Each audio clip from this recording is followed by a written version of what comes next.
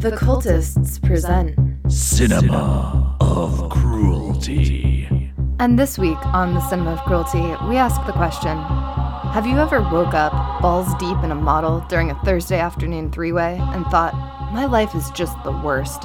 Or, you know that moment when you come down from a glittering high, nestled between a silver stripper's angel wings and your bro's rubber horsehead mask, and decide, I'm gonna head out towards the desert today, for Jesus or whatever. And as you're staring into the twisted, spiked husks of Joshua Tree's shrubbery, have you unwaveringly thought, Kierkegaard was right, I regret everything? Well, let's find out. Because today we are wandering through the wide-angled, glittering LA hellscape of Terrence Malick's 2015 Knight of Cups. So sit back, grab your tarot deck, and inhale a mountain of ketamine as we meander through the Gnostic plight of a pilgrim without progress. Brought to you by GoPros and K-holes, only acknowledging the major arcana, a pilgrim's grimmest progress, searching for pearls in the debauched West, the angst of Kierkegaard, and the maybe twin of Jesus. And of course, our safe word today is clarity. Anything to add, Benji? London, I think that we need to take some creative notes from Mr. Terrence Malick and record way more than we actually need, and then edit that down to something that is still kind of long. If only that was something we didn't do. Oh, that is kind of like what we do every episode, isn't it? God damn it. You're traveling through another dimension. A dimension not only of sight and sound, but of space! Boy! Sometimes I doubt your commitment to sparkle motion. I see you shiver with anticipation. Oh my God! Disappointed! Jesus wept. Oh, hi, Mark. Patient. Hey, London. Yo, Benji, what is up? My name's Ben, but this is an episode, I know going into it, where not a lot of people are going to know what this movie is. And I don't know how many people are going to say to themselves, let's see what these two have to say about it. But I know that the right people are going to be into this episode. I thought you were going to say, I don't know how many people have seen this movie, and I don't know how many people are going to want to see this movie. I still haven't seen the movie. All. Jeez, I've watched it 3 times. I don't think I've seen this movie still. I get that. I can see what that might mean to you right there. This is a very strange film, and it is filled with meaning, and yet it has no meaning at the same time. It's one of those films again. We like to cycle back around to our meaningful, meaningless films. So we're going to try, by God, to pull some meaning from this film. Yes, and this film being... Terrence Malick's 2015 movie, quote-unquote, Knight of Cups. One can't really call it, I was going to say, this is a movie, obviously, but to say that this is a movie with anything resembling a 3-act structure or typical hero's journey is absurd. That you can't say that. This is a meditation to watch this film. Yeah, this is definitely a film. It's certainly one of the more pure cinema types of films that we have talked about that term before, when pure cinema being a type of filmmaking in which you cannot somehow separate the act of making the film or what the technology of film brings to storytelling from the story. And that is something that Terrence Malick is very known for, that he is considered one of those directors, along with Tarkovsky, and Hitchcock is actually associated with this as well. The idea that you cannot separate what he is filming from the story. Most films, you have a narrative, you have a plot down in the script, and there are multiple ways to film that plot. That maybe something like Twilight, for example, which we did just last week, nobody can do Twilight like Catherine Hardwicke. We made that argument, and she made it great. But somebody could have taken that script, and you could have had the same resulting story, just maybe with not as much style or bizarreness. Or a different style that just may have not has been as exciting as what Catherine Hardwicke was going for. But you take the images, however, out of Malick, and you don't have the story anymore, right? The editing, the cinematography, the lights, the movement, that is what is creating the story. And that's what makes this a pure cinema experience. So if anything, this is more of a film than most films we get. This is pure cinema. God damn, it's such a film. A film it is. Yeah, I actually do really like this film. I like it more than most of Terrence Malick's stuff. I really respect Terrence Malick as a director. I like what he's trying to do. I find a lot of his films very excruciating to sit through because they are very slow. They are very meditative. They're very philosophical. You have to be in the right mood for a Terrence Malick film. And this one's my favorite of his. Hope you didn't pay for that full seat when you watch Tree of Life because you only need the edge of it, huh? Yeah. There we go. Yeah, no, he's not a master of suspense by any means. So what is this movie? Lightning summary of this movie. Is that lightning? Okay, yeah. You go ahead and you climb that Everest to try and make a lightning summary of this beautiful thing. Go for it. Christian Bale, young Rick, is overwhelmed with a certain type of existential despair because he feels like his life is meaningless and he can't feel anything. And so he is going to embark on an odyssey throughout Los Angeles and Las Vegas, more or less, looking for meaning in a potentially vast Gnostic universe. And in order to do that, he's going to replicate the 17th century novel A Pilgrim's Progress, and he is also going to throw some little other literary references and philosophical references and spiritual references in along the way. And I'm here today to tell you what those references are. And then a whole bunch of stuff is going to be tarot-based, and that's kind of what I'm bringing to the table today. So, yeah, it's mostly just a collection of images that will amass into an abstract life of a man. It's a very modernist piece, right? I was We've got going to some say T.S. Eliot, those shores, or those fragments I have shored against my ruins, which is one of my favorite lines from The Wasteland. A man's life is a composite of recalled fragments, and we are going to get those fragments out of the sequence of time, which is how memory operates. And we're going to see the sum of the life of this man and how he feels like it amounts to nothing until he goes to try to make it about something. Pretty much. I mean, that really sums up, it seems, the way that Terrence Malick likes to work these days. Or ever, really. Or ever, really. I think that the age of digital cinema really opened things up a lot more for him because, as we learned, and as most people know about Terrence Malick, his method of filmmaking, it seems, is to film, go in with a broad idea, a broad sensation of what you would like the story to be, film and film and film and film and film and film, and just film so much, and then in the editing find the story. I've sometimes heard that filmmaking, writing for film, is 3 stages. The first is the script, what's on paper. The second time you write it, you're filming it, because sometimes as you film, you realize some things that worked on paper just are not working visually. And then the third time you write it is in the editing, when you cut everything together. And that really applies to how Terrence Malick does his thing. So yeah, one of my favorite quotes that I came across while researching this about this movie is that it's most impressive as an extended wallowing visual rift on a line Carey McWilliams once used to describe the great appealing paradox of Southern California, that the metropolitan region is a desert that faces an ocean. And so to remember a lightning summary here, we are going to have that paradox, right? It is a man in the desert facing an ocean, and that is the paradox of LA. And so this, of course, is going to be set in LA using that trope, which we've seen again and again. And in order to do this, Emmanuel Lubezki, he is back. He is back, and I'm so excited about this. When did we see him last? I forget. We last saw him in Sleepy Hollow. Right. Okay, yes. So I guess we'll do best thing, worst thing, because my best thing is that Emmanuel Lubezki is back. Last seen in Sleepy Hollow. Gorgeous, gorgeous cinematographer. And this movie is going to be gorgeous. All right. Say what you want about its plot structure, whatever. It is pretty to look at. It's stunning what images he was getting and the different styles they went for in their imagery.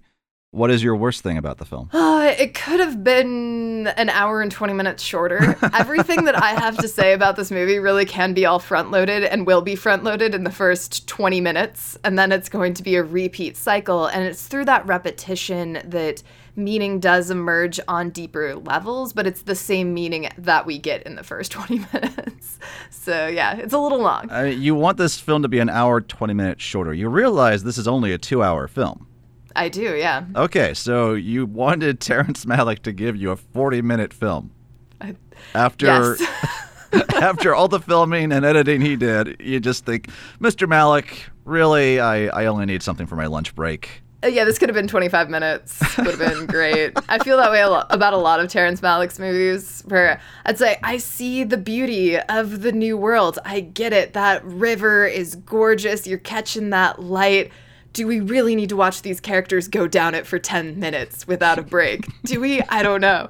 So, yeah, I don't have the interior solitude, fortitude, patience, concentration required for Terrence Malick films usually. But on the flip side, I do love that vapid and shallow exploit of Los Angeles. It's a tired trope. It's been done again and again. I don't care. I'm there for it every time.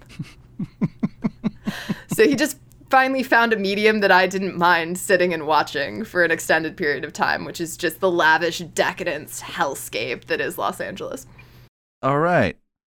My best thing is my worst thing about this film. Whenever I thought about this just feels like a cop-out, but I'm going to go for it anyway. The best thing and the worst thing about this film is that it makes no sense in a strange way. And I like that, and it also complicates the whole thing. I like that it doesn't really make much sense, or that getting a meaning out of this is difficult, but in having to try to explain this film to people, like we are about to try and do, becomes very difficult because you have to say like, oh, and then he talks then he doesn't talk to people, and then he continues to not talk to people, and then his father is on a stage for no reason, and then his brother punches but then Natalie Portman has a baby. I don't know. So it makes it, because we love to go down our deep dives, we love to do our annotations, and that becomes tricky with a film like this. Not impossible. We're going to have ourselves a go of it, don't you worry. But I feel this will be a difficult one, I think, to break down. And that might be why people don't really talk about this film too often. I noticed that, as I've said in the past, sometimes I will go on and see what other podcasts are talking about. Like whenever we pick a movie, I check out how many other podcasts have talked about this film. As near as I can tell, I could not find a podcast out there that dedicate a single episode to this. When you search, really? If you search Knight of Cups, you'll often get short podcasts concerning the tarot, like explaining that individual card, or you'll get movie podcasts that did discuss this film, but are also discussing other films that came out at the time. So just movie review podcasts where they talk about 3 or 4 movies, and they'll briefly mention Knight of Cups and just say, oh, it's kind of confusing, and it's pretty, but it's confusing. That's it. I couldn't find any of the other episodes of podcasts that dedicate themselves to this one movie. So we, the cultists, are here to digest and unpack the undigestible and unpackable. See, and I find this movie totally fine and clear. Just so lucid, Yeah, it's totally lucid. And I mean that. And I think that's maybe because I notoriously don't really care about plot that much, and I have a hard time paying attention to plot usually in movies because I'm so busy paying attention to all of the technical components. And since the plot of this is so tied in with its technical components, I actually absorb the plot just fine because the technical components are telling it. And yeah, it is one of those ones like Southland Tales where you gotta bring your research to it. You need to know your Pilgrim's Progress. You need to know the Hymn of the Pearl. You need to know about Gnosticism. You need to know about the Tarot. And you also need to know a little bit about the works of Kierkegaard and other philosophic works on meaning and fulfilling meaning. And once you have that, it's fine. It's totally clear.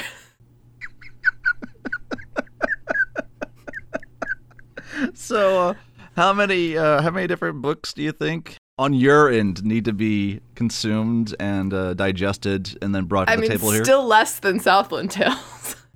Southland Tales still takes the cake for how many goddamn pieces of just external text one needs to read in order to fully even begin to understand the film. And I respect the hell out of that about Southland Tales. And I do see what this movie's trying to do here. So let's talk about it. Let's talk about what this movie's trying to do. Get into this movie. Okay.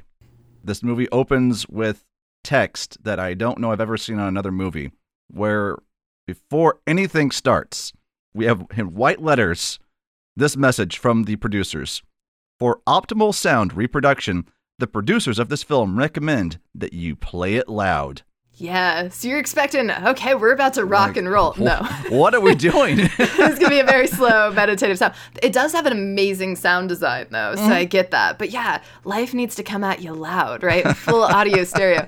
Although now that I see that, that does sound familiar. Not to this film. There's another film that opens that way. Oh, yeah? And I want to say it's Velvet Goldmine, but I'm just pulling that out of nowhere because I have not gone back to check that. But I do feel like Velvet Goldmine opens very similarly. Maybe not with that exact phraseology, but very closely. Play it loud enough and you will hear Ewan McGregor's dick. You'll hear it.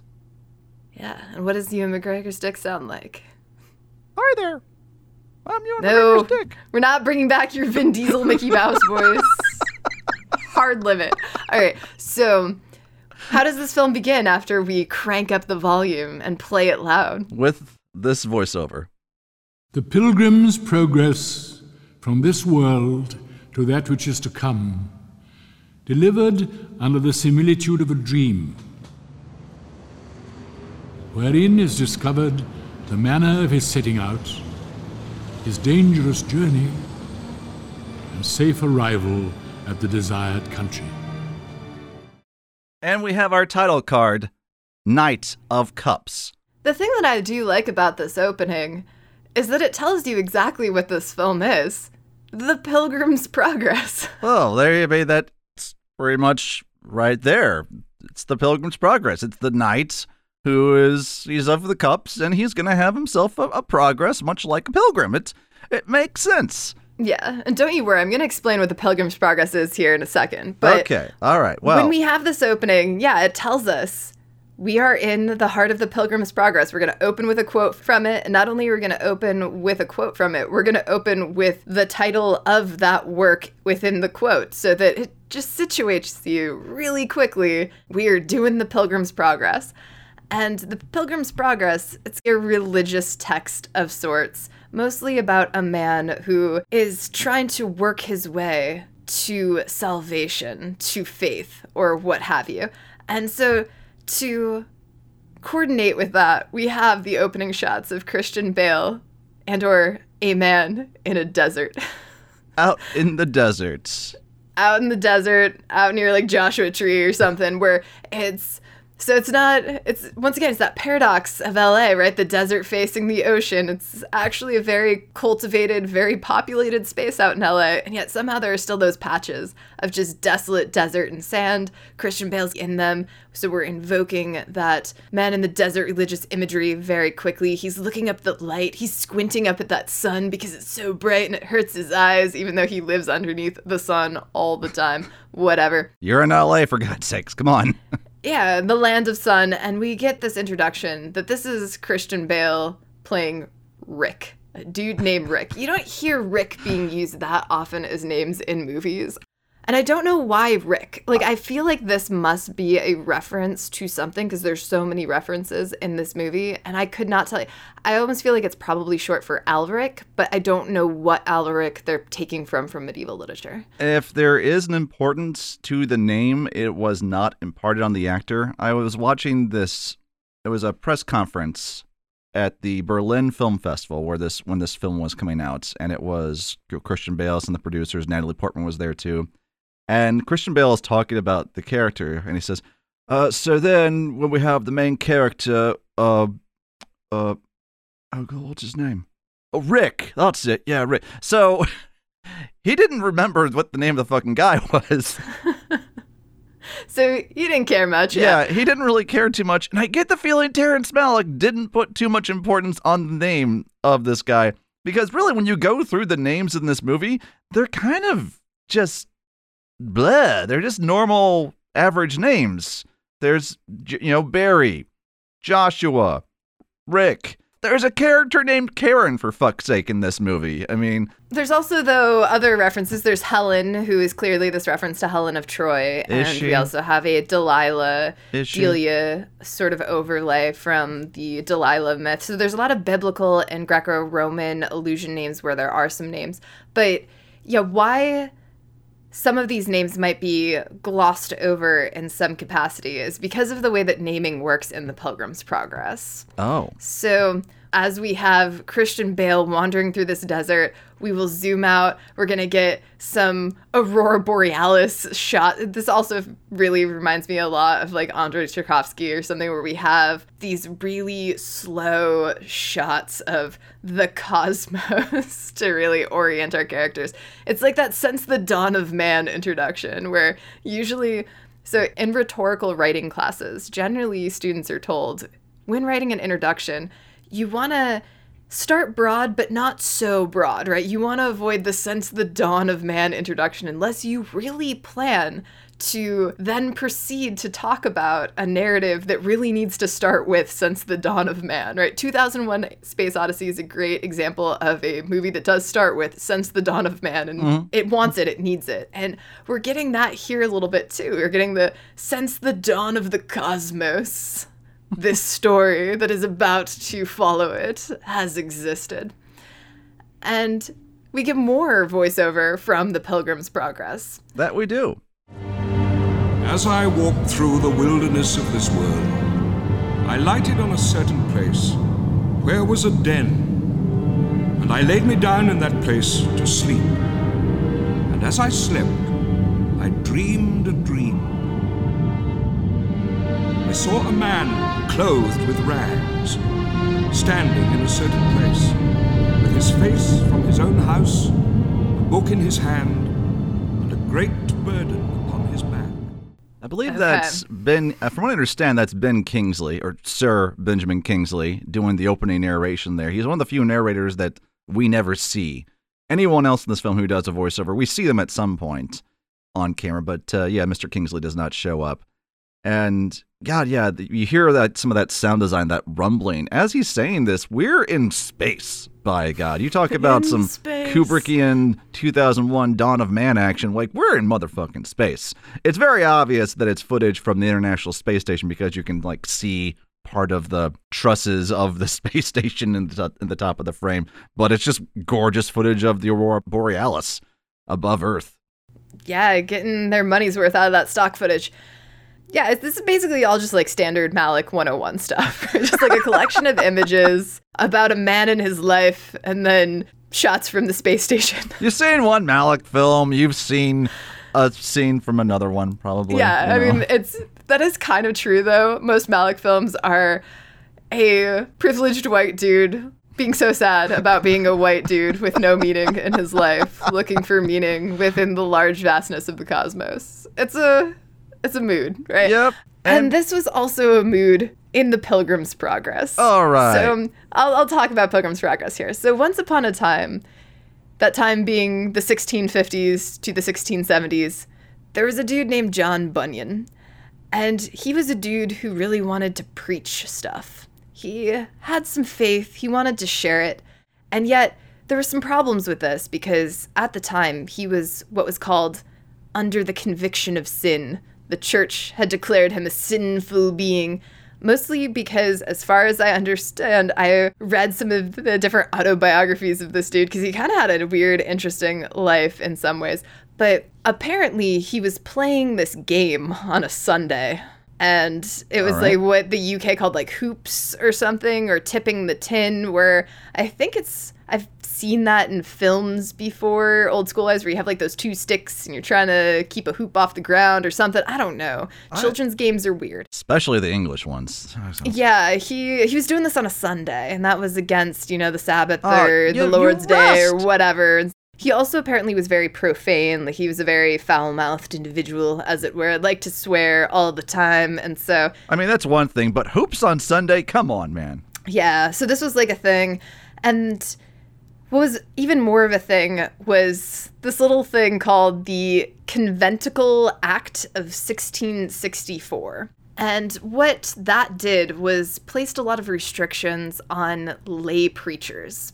It was a time in England in which they really wanted to maintain as much organized church authority as possible. There's a lot of historical reasons for this. I'm going to spare everyone and not lecture about this particular act in 1664, but if you want to know more, by all means, look up the religious and political environment of England in the 17th century. So what I will say here, though, is that there was this growing pressure on the lay folk to adhere to a very particular regimented Church of England kind of structure. And they kept revising these laws and acts to dissuade non-sanctioned preachers from preaching. And that was actually kind of funny to read all the different little setups where it would be, this is not verbatim, but just kind of examples of things where it was like, you can't preach in front of a congregation. And so they would put veils up between the preacher and the congregation. And they're like, okay, so you found a loophole. All right, you can't preach in the same building as the congregation. And so they would put a bunch of people in a room, and then the preacher would stand outside a window and he would preach. And then they're like, God damn it, you found another loophole. Okay, no one can preach within 5 miles of X. And so then these little preachers would like walk out 5 miles. They would do their preaching outside of a 5-mile radius from a building. So they kept trying to find a way. Lay preachers, they find a way. And John Bunyan, he found a way. And so he preached it anyway, even though he was not a sanctioned member of the official church. And so he went to jail. He actually went to jail twice. And during these 2 different times in jail, he's like, well, I'm not doing anything else. I might as well write a book. And so he starts writing this book called The Pilgrim's Progress. And what does this story tell us? Well, the entire book starts out as a dream. It tells us right from the beginning. So at least it doesn't wait to the end to say, and it was all a dream. Instead, it tells you in the opening lines. This is a dream. All right. Yeah. I like a good, honest start to the whole thing. It starts and is like, this is a dream sequence, and it's going to be narrated by this omniscient narrator. So sort of like our movie starts with a narrator that we never see, because that narrator is omniscient and all-knowing and not physically appearing in the narrative. Mm-hmm. This is an allegory. It's going to tell the tale of Christian, an everyman character. And the plot centers on his journey from his hometown, the City of Destruction, which is, aka this world, or in this particular film, Los Angeles, to the Celestial City, or that which is to come. So, aka heaven by most allegorical Christian readings of The Pilgrim's Progress. But in this movie, is kind of more just meaningness, I guess. The Celestial City is something that he is striving for, our Christian Bale, Rick character. Actually, it's kind of fun that Christian Bale is playing this Christian character from Pilgrim's Progress. That's funny, because that press conference I mentioned, one of the reporters asks Christian Bale, how much of yourself do you see in the main character from this thing, Rick? And it's like one of those answers that, some actors give to just completely shut down the conversation, where he just very solemnly says, I don't compare myself to the characters that I play. Okay. All right, whatever. No more questions. Damn, Mr. Bale. But yeah, he's playing Christian, Yeah. I guess. A Christian named Christian here. And Christian, the pilgrim, we'll say Pilgrim Christian, is weighed down by a great burden. And this burden is the knowledge of sin. And he's going to carry this burden with him. And it's so heavy, man. And it just bends him over the entire time. He's going to wander through a lot of stuff and a lot of people. And it's super subtle. You ready for this subtle art? Yeah, sure. Some of the people he will encounter, and this is a very long book. This is actually one of the first novels written in English, if not the first novel, and it was a very big seller at the time that it came out. So this was everywhere. People liked this subtle art. Some of the highlights of the things that are going to happen in Pilgrim's Progress, he's going to come across a character named Evangelist, who shows Christian this thing called the Wicket Gate. Not wicked with a D, but wicket with a T, which just means the narrow gate. And Christian, he can't see it. So Evangelist just tells him, well, follow the light, that piercing light that's coming out of that narrow passage. You might not be able to see the gates, but you can see the light. This is going to be extra hard for Christian Bale / Rick because there's so many shiny, artificially lit things in Los Angeles. So how does he know what light to follow, man? Yeah. But also, he's going to it's a try. Terrence Malick film, so I mean, half the time you're just looking at the sun with that crazy starburst lens flare thing going on. Yeah, so he's also underneath the sun. So there's just light everywhere in a city of sunlight and then neon lit pavements at night. How in the world are you supposed to find the light coming from the Wicket Pass? But he's going to try. And along the way further, Pilgrim Christian will encounter other characters like Obstinate and Pliable who tell him, don't go, don't leave home, stay here. And Christian's like, nah, I gotta do it though. And so Pliable, he's what you might call pliable. And so he decides to go with him. And they're traveling together and they come across the slog or slough of despond. And I think of the slog, slough, slough of despond Slough. as basically the bog from Neverending Story. It's like the pit of despair. Oh, no, where come Atreyu on. loses his little horse, Artax. London, I know you and- like to hurt me, but please, you know that's too far, man. The horse I know. never-ending story is a bridge too far. Come on now. Yeah, we'll have to do Neverending Story at some point because that is an amazing masterwork of just depressing German nihilism. Don't But get into the sentence. Don't get into the sentence. they come across this like bog, and it is the pit where all sin and temptation and horror of terrestrial worlds reside, and they get stuck in there. They get stuck until a character named Help comes along to, well, help them. Pliable, this isn't enough for Pliable. He's like, I'm out. I'm going back home. Was John Bunyan known for his subtlety? Yeah, that's what I said. It's the subtle art, man. We like to say subtle, not subtle on this, but this is the ultimate. This is the apex of subtle, not subtle. So he gets out of the bog, and Pliable, he goes back home because he's only so pliable, right? Things are pliable, but they're still breakable, and he just broke, so he's got to go. Christian continues on. He'll come across the Mr. Worldly Wiseman character. He lives a life of secular ethics, and he tries to poke at Christian, say, come and do things my way instead. I will argue in a little bit that perhaps we can look at Antonio Banderas' character as the Mr. Worldly Wiseman. Actually, there's a lot of things that you can do. One thing I'm not going to do is completely map the Pilgrim's Progress onto every little scene that comes up. Oh, for sure. Probably can be done, not what this podcast is about, but I'm just going to give you enough to show that this is a remake, a modern retelling of the Pilgrim's Progress. I don't think that it could be exactly mapped on because I get the sense that this is a modern retelling of the broader themes in Pilgrim's Progress, but that Terrence Malick was not sitting there with his copy of Pilgrim's Progress being like, okay, now we need to get Pliable in here because that's the next step, right? It doesn't necessarily operate verbatim in that way, but there are certainly themes that are getting drawn out. And some of these characters, so we're also going to get Vanity Fair later. It's not a character, but a place. It's a playground of lust. So we get a lot of Vanity Fairs here, but perhaps mostly the strip club that he's going to come to later.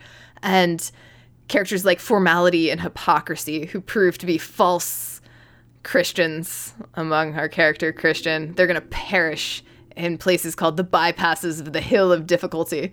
And there was also a dude named Ignorance and a false angel named Flatterer. So once again, subtle, not subtle. So yeah, I will point out as we go along some of the places that these little like themes come up from Pilgrim's Progress, but not going to directly map.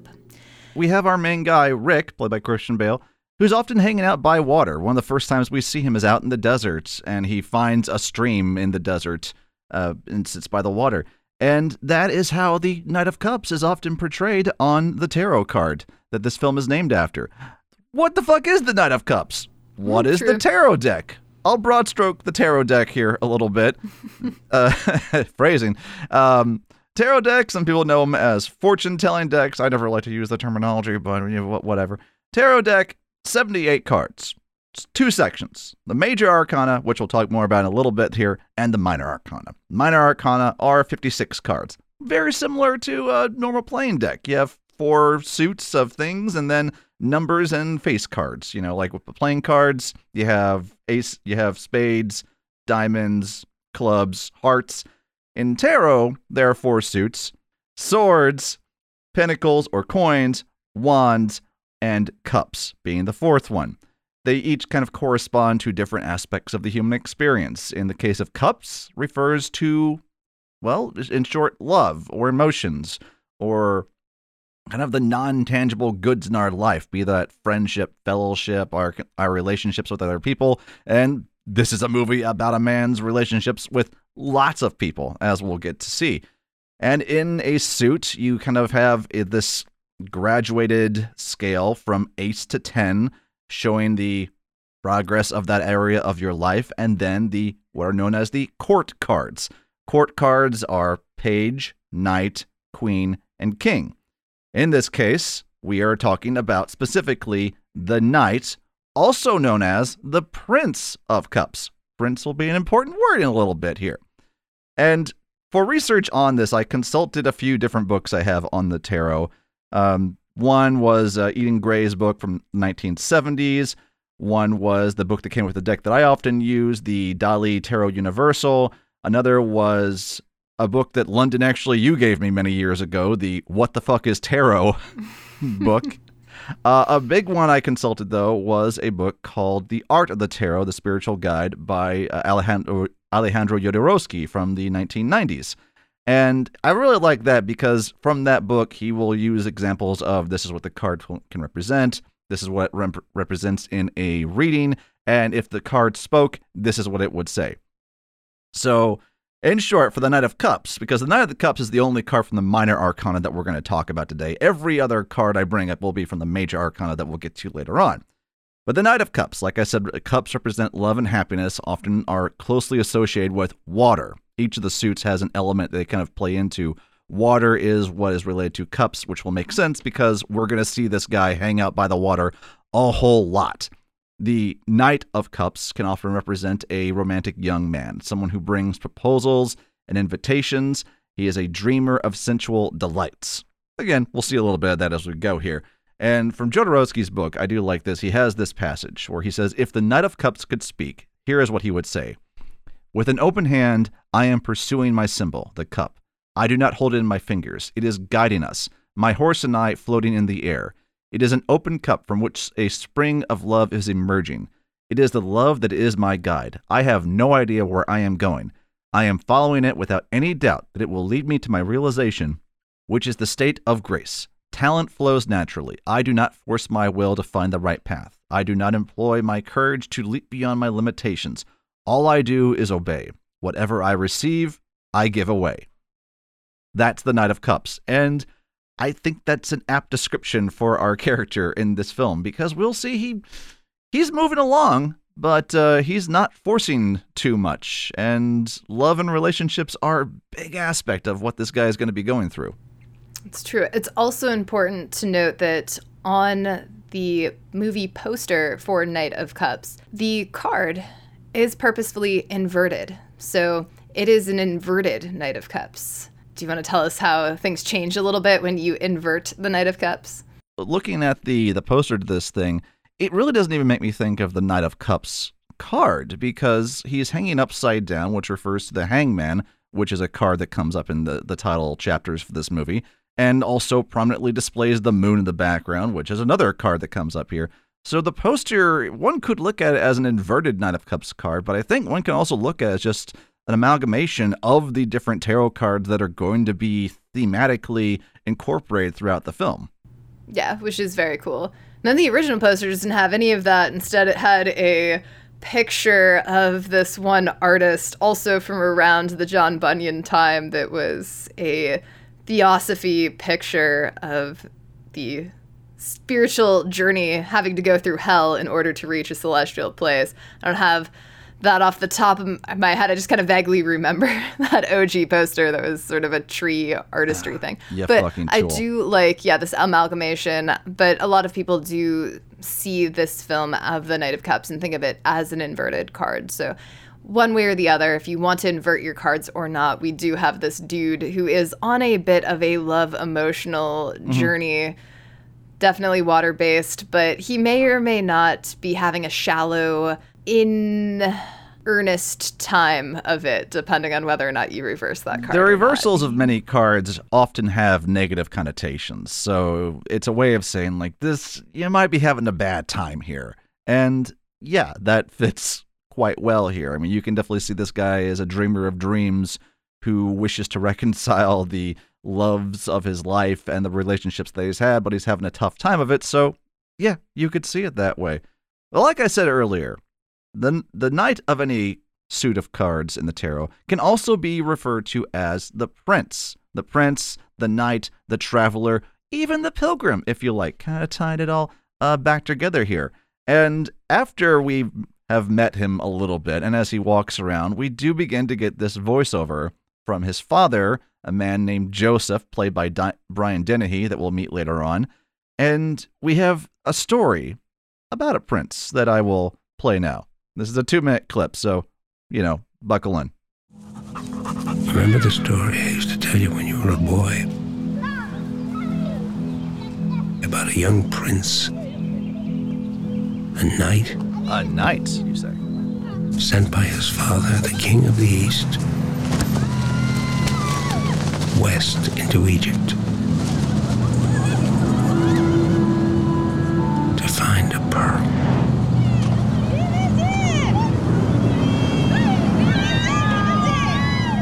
A pearl from the depths of the sea.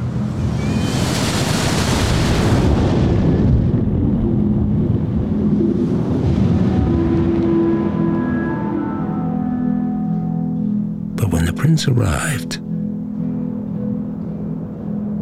the people poured him a cup that took away his memory. A cup? He forgot he was the son of the king.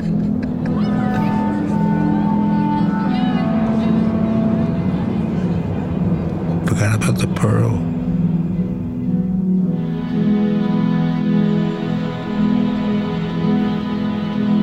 And fell into a deep sleep.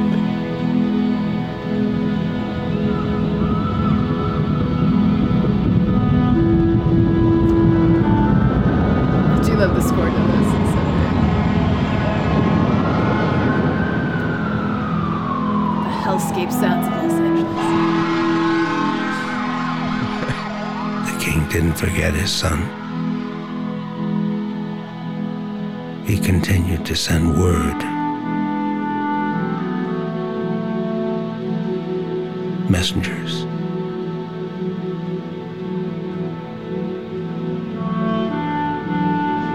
Guides. But the prince slept on. I begin to see what you meant by this film could be an hour and a half shorter. I was just going to say that. I was like, this is a great example of how we could just compress some stuff, Great sound mixing going on in the background, but come on, like that is 5 sentences and it took 2 minutes. Come on, Brian Dennehy, let's move it along. Come on, buddy. That is also why you need to be in the right meditative mindset for this film. But this is a lot of stuff packed into these 2 minutes, even though they were extended longer than they needed to be. because as you pointed out as we went along, we have that knight stuff going on. We have the cups thing going on. We also have the Hymn of the Pearl going on, and we do have an allusion to Pilgrim's Progress in there as well. So we have three major themes, all of our three major themes happening in this one little monologue here. So this pearl business, because we have the voiceover where he is a knight, a prince, a son of kings who got sent into Egypt to find a pearl from the depths of the sea, and that when he got there, he forgot himself, and he got lost there for a little while. And it's insinuated later on that this character might be from the Midwest and then headed west to California, so maybe California is Egypt here, what have you. As this voiceover is happening, we see Rick in his car driving around with some young gals, goes to a party, gets shit-faced drunk, and is just passed out. So, story of the prince who came from the east to figure things out, and oopsie daisy, got passed out drunk. What you gonna do? Yeah, I do like that idea of the west of LA/Egypt getting overlaid here, because the story of the Pearl, the Hymn of the Pearl to be specific, also known as the Hymn of the Soul, or Hymn of the Robe of Glory, or Hymn of Judas Thomas the Apostle, is a passage that is found in something called the Acts of Thomas. And most people believe that the Hymn of the Pearl does predate the Acts of Thomas, that it is a hymn from maybe the 1st or 2nd century that this writer of the Acts of Thomas is going to put into his larger writing. And it is found in the Acts of Thomas when Thomas within the Acts sings the hymn while praying for himself and some fellow prisoners. Because guess what? Thomas this apostle is also imprisoned for heresy and conviction of sin and stuff like that. Kind of like John Bunyan was, unrelatedly, but also now relationally, because we're bringing these two stories together into the same narrative. So we have a lot of themes here of people who are really searching for some sort of larger spiritual or faith structure, but don't want to do it in an orthodox way. The Acts of the Apostle or Acts of Thomas are also considered a work of heresy from Orthodox church stuff. It is not an accepted act, as far as I know, in Orthodox religion. But inside of this heretical text that contains the Hymn of the Pearl is a story of a young boy, the son of the King of Kings. He is a prince who is sent to Egypt to retrieve a pearl from a serpent. Because the serpent, he has this pearl, and the king wants it. So he sends his son. And during this quest, he is seduced by all of the things that the West has to offer. And he forgets his origins and his family, just like we heard in the voiceover. However, at some point, his king sends him a letter to remind him of his past, and all of these memories come rushing back once the boy receives this letter, and he remembers his mission, and he goes and he retrieves the pearl, and he returns.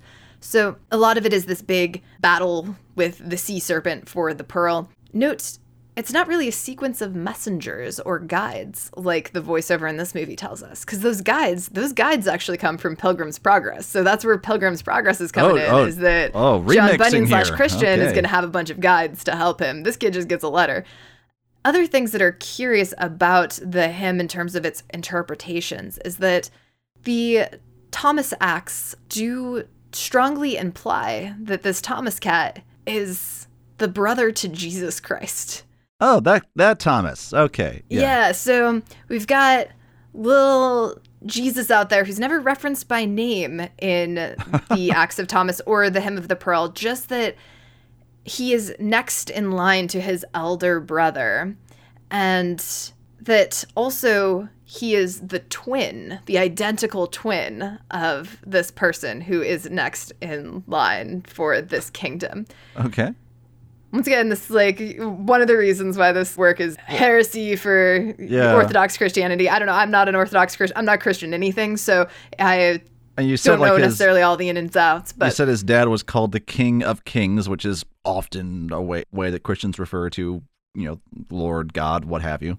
Yeah. So basically, Rick in this is Jesus' twin brother, maybe. Because Thomas is our young boy who's getting sent off to find a pearl to the west, this pearl being wisdom, his soul, meaning. It's a very Gnostic text, so we're going to talk about Gnosticism in a little bit. But yeah, he's searching for meaning in the West, and he's forgotten who he is. And when we're getting this referenced in the movie, we have these images of Christian Bale at a party, and he is blown out of his mind on booze and drugs and debauchery. It's actually one of my favorite shot scenes, because there's this woman in all silver body paint with angel wings that's crouched or curled over in a certain way as this wide angle lens just pushes in on her. There are lots of dudes in masks, one of those big horse head rubber masks. There's another one that seems to be in a very meticulously hand-carved tribalish mask, and he's just passed out on the chair. So it's this assault of images and artificial light. And yeah, Rick is clearly not thinking about much of anything. He has lost himself. He is stuck in this stupefied slumber, forgetting that he needs to search for meaning and his soul and wisdom, man. But also, if he is Thomas in this narrative, that makes him maybe Jesus's slightly younger twin brother, who both have the father of who? Joseph. Okay. All subtle, right. not subtle. Subtle. Oh, Mr. Melick, you trickster, you. Oddly enough, Christian Bale, I mean, not here, but in that press conference I watched, totally looks like he could have played Jesus, because a few years after this he filmed this movie, during that press conference, like they filmed this movie and then it went through 2 years worth of editing and then debuted in 2015. And at that press conference, Christian Bale he's grown his hair out. His hair is much longer, and he has a mustache and beard. And you think, wow, you have that, like, scraggly Jesus look to you right now. That, like, whitewashed Jesus vibe? Yeah. The anglicized whitewashed Jesus, not the way Jesus would have actually, historical Jesus probably looked. So, yeah. So we've got this possible twin brother of Jesus partying on a rooftop looking for the pearl. And the pearl is what Gnostics call the spark or the known forgotten true origin. Because Gnosticism preaches that we are all spirits lost in a world of matter and have forgotten our true origins. And the state of affairs might be somehow ameliorated or enlightened by the deliverance of a message from a messenger. And some sects of Gnosticism ascribe this to a Jesus-like figure, and others say that Jesus himself was kind of a false prophet of sorts. So I'll put a pin in that because there's a different time we'll talk about Gnosticism a little bit more. But yeah, right now he's searching for meaning. You thought we'd only discuss the Gnosticism the one time. Oh, no. You are on the wrong podcast. I mean, this entire thing is a Gnostic text, so we'll sprinkle it throughout. So yeah, he's on a rooftop. He's gotten super blown out of his mind on drugs and alcohol. As you do. In the background, there is a really, really cool display animation artistry that's really cool. And you're like, this doesn't seem like it should be part of a Terrence Malick film. This is very different than Terrence Malick's usual stuff. I even saw a review of this film where the reviewer got all excited by this black and white image of this woman painting her face and moving in weird contorted manners. She's got this little cutout of her face on top of her actual face, and sometimes she puts it on the back of her head, and so it's all this disjarred movement. She moves through stop motion even. There's no fluid blur motion. It's just all static, like it's super cool. And this reviewer was like, wow, I didn't know Terrence Malick had it in him. And I'm like, that's because this is not Terrence Malick's work. I'm sure he just filmed an art installation somewhere. Yes, this is an art installation. It is by the noted London-based illustrator, animator, and fashion filmmaker Quinton Jones, who is a woman who used to model. She's actually the woman in this video. This is a self-done little thing, and it's called Paint Test Number 1. So you can actually look up Quinton Jones Paint Test Number 1 and find the entire video sequence, because it's much longer than what is in this film. But it is really cool work. She does a lot of stop motion fashion animation marketing as well for a lot of very high luxury brands. She's very cool. She's very talented. But yeah, this is not Terrence Malick's stuff. If it looks out of place in a Terrence Malick film, it's because he did not film this. I don't know what could look out of place in this movie, but yeah. I mean, I saw this. I just thought, yeah, okay, also, fine. Let's do this for a little while. Emmanuel Lubezki was told by Terrence Malick to not read the script at all and instead to just go about filming this like it was a documentary. And so this was the first time that Emmanuel Lubezki filmed a movie of which he had never read a script for, and he was just on set. And Malick's like, just get some shots, man, get some shots. And occasionally Malick would point to him and say, shoot that. But for the most part, Emmanuel is just going around getting what he can. And it is a very free-flowing narrative. I don't even know how many hours of film footage they ended up with, because I do know that, as you mentioned as well, this took a couple of years in post to edit back together and had multiple editors doing it. So this is a collaborative effort. Christian Bale mentioned that there probably could have been 3 very distinctly different movies drawn from the footage that they got, but this was what they ended up with. Speaking of Christian Bale, he never saw a script himself, actually. We found this interview with him where he kind of elucidates a bit on the process. There was a script, but he really never paid any attention to it. Like, he was kind of, let's get rid of that. Let's just do this instead. And then gradually just coming to a point where he kind of says, well, what do you think? I actually do something. I'll just give you kind of character description and then just, off you go. See what happens. So I went, great, let's try that. It's fantastic. Getting away from all these kind of goal-oriented scenes where you got to finish, you got to get to a certain point instead of just, let's just see what happens. So it wasn't a big surprise to me, and, I love Terry to bits, love conversations with him, and just went, yeah, great, all right, I want to do that. He's on his own journey, as the character is, about what he can do with film. He certainly isn't. Look, I think he could impeccably execute, a more traditionally scripted film and with the different goals, but it doesn't interest him right now. He's like, he just can't bring himself to do that. He feels bored with it. And so as opposed to an awful lot of directors where you'll rehearse and kind of, now we're really nailing it. Now we've got the perfect moment because that helps with the next scene. Terry goes, now you're in this prison, you've got in a rut. He wants you to start before you feel like you're ready. He wants to have those accidents, he wants to have those pauses, and he's genuine when he says, look, here you go, maybe you can say these lines, maybe there's a couple of lines here that you work out your own version of it, but if you don't feel like it, forget it. You got to feel it. And it'd be very often in that case, and Rick's a character who's kind of a man of words, who's lost the use of words. Yeah, I just didn't say anything. And they go, perfect, got it. We didn't need anything said anyway. Fantastic. Yeah.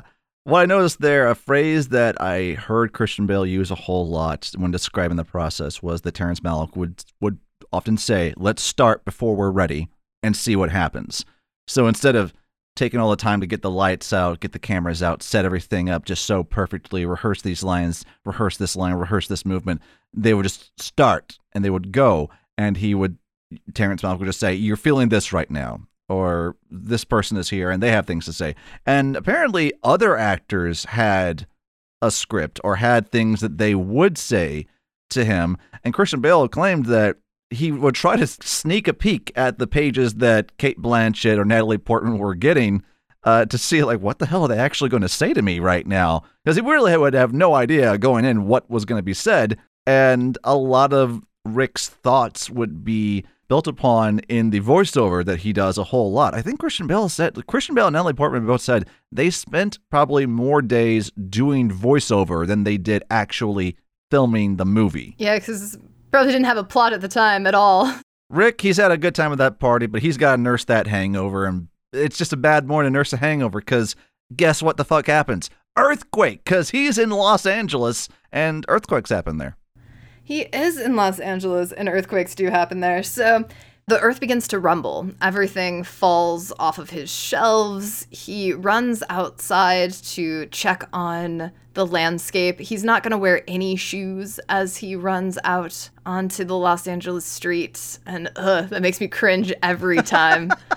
Really? You're not going to wear any shoes? Fine, whatever. Things in the streets out there, man. Watch out.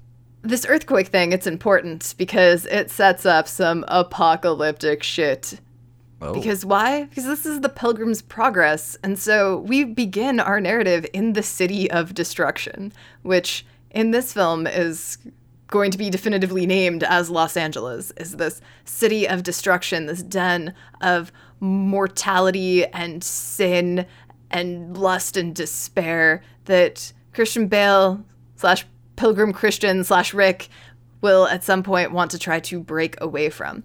And there is a reason why there is an earthquake here, and that's because there are a ton of earthquakes in Los Angeles. So it's a good setting for this little rumbling city of destruction on the verge of split and collapse. California has about 10,000 earthquakes every year. That's a few. They're generally small enough that they are not felt by the majority of the population. LA itself gets about 30 a day. And why LA gets about 30 earthquakes a day is that they are on the San Andreas Fault System, which is this really cool but slightly terrifying geologic boundary between the North American and the Pacific tectonic plates. So one plate is moving in one direction, the other one's moving in another, and it causes friction and it causes rumbling. I think this is why people always say that part of California is going to fall off the coast at some point or something like that. Yeah, which technically, so once upon a time, in theory, all of the land masses were connected in some way, which is kind of fun because they are little puzzle pieces that you can actually see how they all once fit together. So land does break apart, that's the thing. But the extent to which it's going to completely separate, I'm not sure of the probability, the theories, and the statistical likelihood of that. I did look up the statistical likelihood of major devastating earthquakes per year. So within the next 30 years, the probability in LA that an earthquake measuring a 6.7 will occur is 60% currently. I mean, these statistics are subject to change as the global environment changes. So these could get worse, is what I'm saying. And the earthquake measuring magnitude of 7 is a 46%, and 7.5 is a 31% chance. So people are just kind of living in LA, waiting for the big one, as we sometimes like to say. So that is the thing. You can just constantly be on the precipice of the Rock-style San Andreas disaster movie waiting to happen. And that is the city of destruction. As is his little quote of, you see the palm trees? You see the palm trees? They tell you anything's possible. You can be anything. Do anything. Start over. The shoe store scene has him doing some quips about if you lose that. Oh, I love that other little dude in the background too, where it's like, I know you outrank me, but I'm just asking you for permission to make this scene dramatic, just once. And I'm like, I feel like this is an actual conversation that's happening in the background that was caught by Emmanuel Levinsky or something once. And it's like, turns back, like we're using it because it's these people that are really frustrated that these scenes are just aimless. But yeah, the main quote here is about palm trees. Do anything, start over, you don't. Yeah. It's like, that's deep, Rick, deep. I gotta say, I love palm trees. I love the aesthetic of palm trees. I do love the look that they lend to the Los Angeles skyline. There is a certain beautiful dreamlike quality to them. So we have his deep observation that people could start over here, but they don't, because they're stuck in the cyclical pattern of destruction as they slowly slumber to the end, to end not with a bang but a whimper, or a whimper but a bang, depending on if you're asking T.S. Eliot or Southland Tales, because they invert those. But one way or the other, yeah, the end is coming, and it's either going to whimper out or it's going to bang out. And Rick, he is just stuck. He's stuck here, like his father before him was stuck here, wandering around empty backlots of studios. We get a little bit of meta-ness of the film industry because Rick is a screenwriter in Los Angeles, we learn. Well, in theory, he's paid to be a screenwriter. We're never going to see him write a single thing. Yeah. Apparently he doesn't write that much because his little agents show up. They're like, you know that last thing that you were contracted to write and you didn't? Well, you don't have to do that anymore because we told them that you needed more money. So you should really do this instead. So he's getting paid for the shallow delivery of not doing anything whatsoever. His life is meaningless and he gets paid for it. How do I do that? Man, that sounds great. Right? I was like, this guy does not seem like the mind that would bring us really great blockbusters, because they want him to write a blockbuster, and this is supposed to be some sort of, once again, commentary on his meaninglessness. But I'm like, you don't even seem like you could contribute that, honestly, dude. Like, you have not exhibited a single coherent thought. So get off your high horse a little bit, Mr. Like, I don't want to write the meaninglessness of blockbusters. I want to instead snort ketamine off of a silver-painted angel stripper at a high-rise loft party in Culver City or whatever. Yes, I guess. Yeah. But you're right that in addition to his little voiceover, observations about how palm trees tell you that you can be anything, but you don't, his father also reminds him that you could be anything, but you aren't, much like me. My son, you're just like I am. Can't figure your life out. Can't put the pieces together, just like me. A pilgrim on this earth, a stranger, fragments, pieces of a man. These fragments I have shored against my ruins. Yeah, I trimmed that one down a little bit. Sorry if the audio was jumping around a little bit, but after that last one that Brian Dennehy did, I'm like, okay, look, man, you've got 10 seconds of voiceover, you're stretching out to 5 minutes. Let's just, come on, pacing, let's move, cues. Yeah, let's condense this shit down. But his father, too, before him was a pilgrim, because we are all apparently but pilgrims on this earth, on a progress towards meaningness. Wasn't his father the king that sent him out to, what? We're condensing a lot of different stuff. We have just the universal longevity of the Pilgrim's Progress. So his father and his father before him and his father before him. And at some point you travel back enough and you get John Bunyan, the OG pilgrim on a progress quest. I don't know. There's just a lineage of sad men who do not know meaning, who are searching for that Gnostic truth and or their way into some sort of faith structure. And they're not going to find it because his dad apparently hasn't been trying too hard. He didn't go on his quest. He's just a pilgrim on this earth. He did not progress to that celestial city. He's static, he's stuck, and he's really grumpy about it. And because of that, he inexplicably hangs out on the top of dilapidated warehouses and buildings a lot. Christian Bale / Rick is going to meet with his family members in the weirdest places. Like, they are always just congregating on the top of old buildings. And you're like, why? Why was this where you chose to meet? Don't one of you have houses? Just invite him over to the living room. But no, it got to be epic on top of these old buildings. Because cinema, aesthetics, that's what matters. Location, you know? And Rick, I don't even know what the fuck Rick is doing at this point. He's around, he's sitting in the dark, watching TV, but he's not. He's kind of wondering where things went wrong. He's out in the desert again, by the mountains. He's going to wander, basically. He's just going to do his wandering thing. He's going to wander a little bit until we get our first chapter title card. I actually took notes on when these come up. So our first chapter card, The Moon, comes up about 11 minutes, 45 seconds into the film. So we've spent the first few minutes getting to know our guy, and now we get into our chapters. The Moon. That's right. All the setup has been for the first 11 minutes of the film. Naturally, yes. The rest of the title cards will go a little quicker, yeah, because all the front-loading information is where it's at. This is true. So our first chapter is The Moon. The Moon is the 18th card of the Major Arcana. Like I said earlier, there are 2 sections of the tarot: Minor Arcana, Major Arcana. Major Arcana are kind of often referred to as event cards or chapter cards sometimes. They represent very big moments in one's life. Major Arcana means like something major is going down here.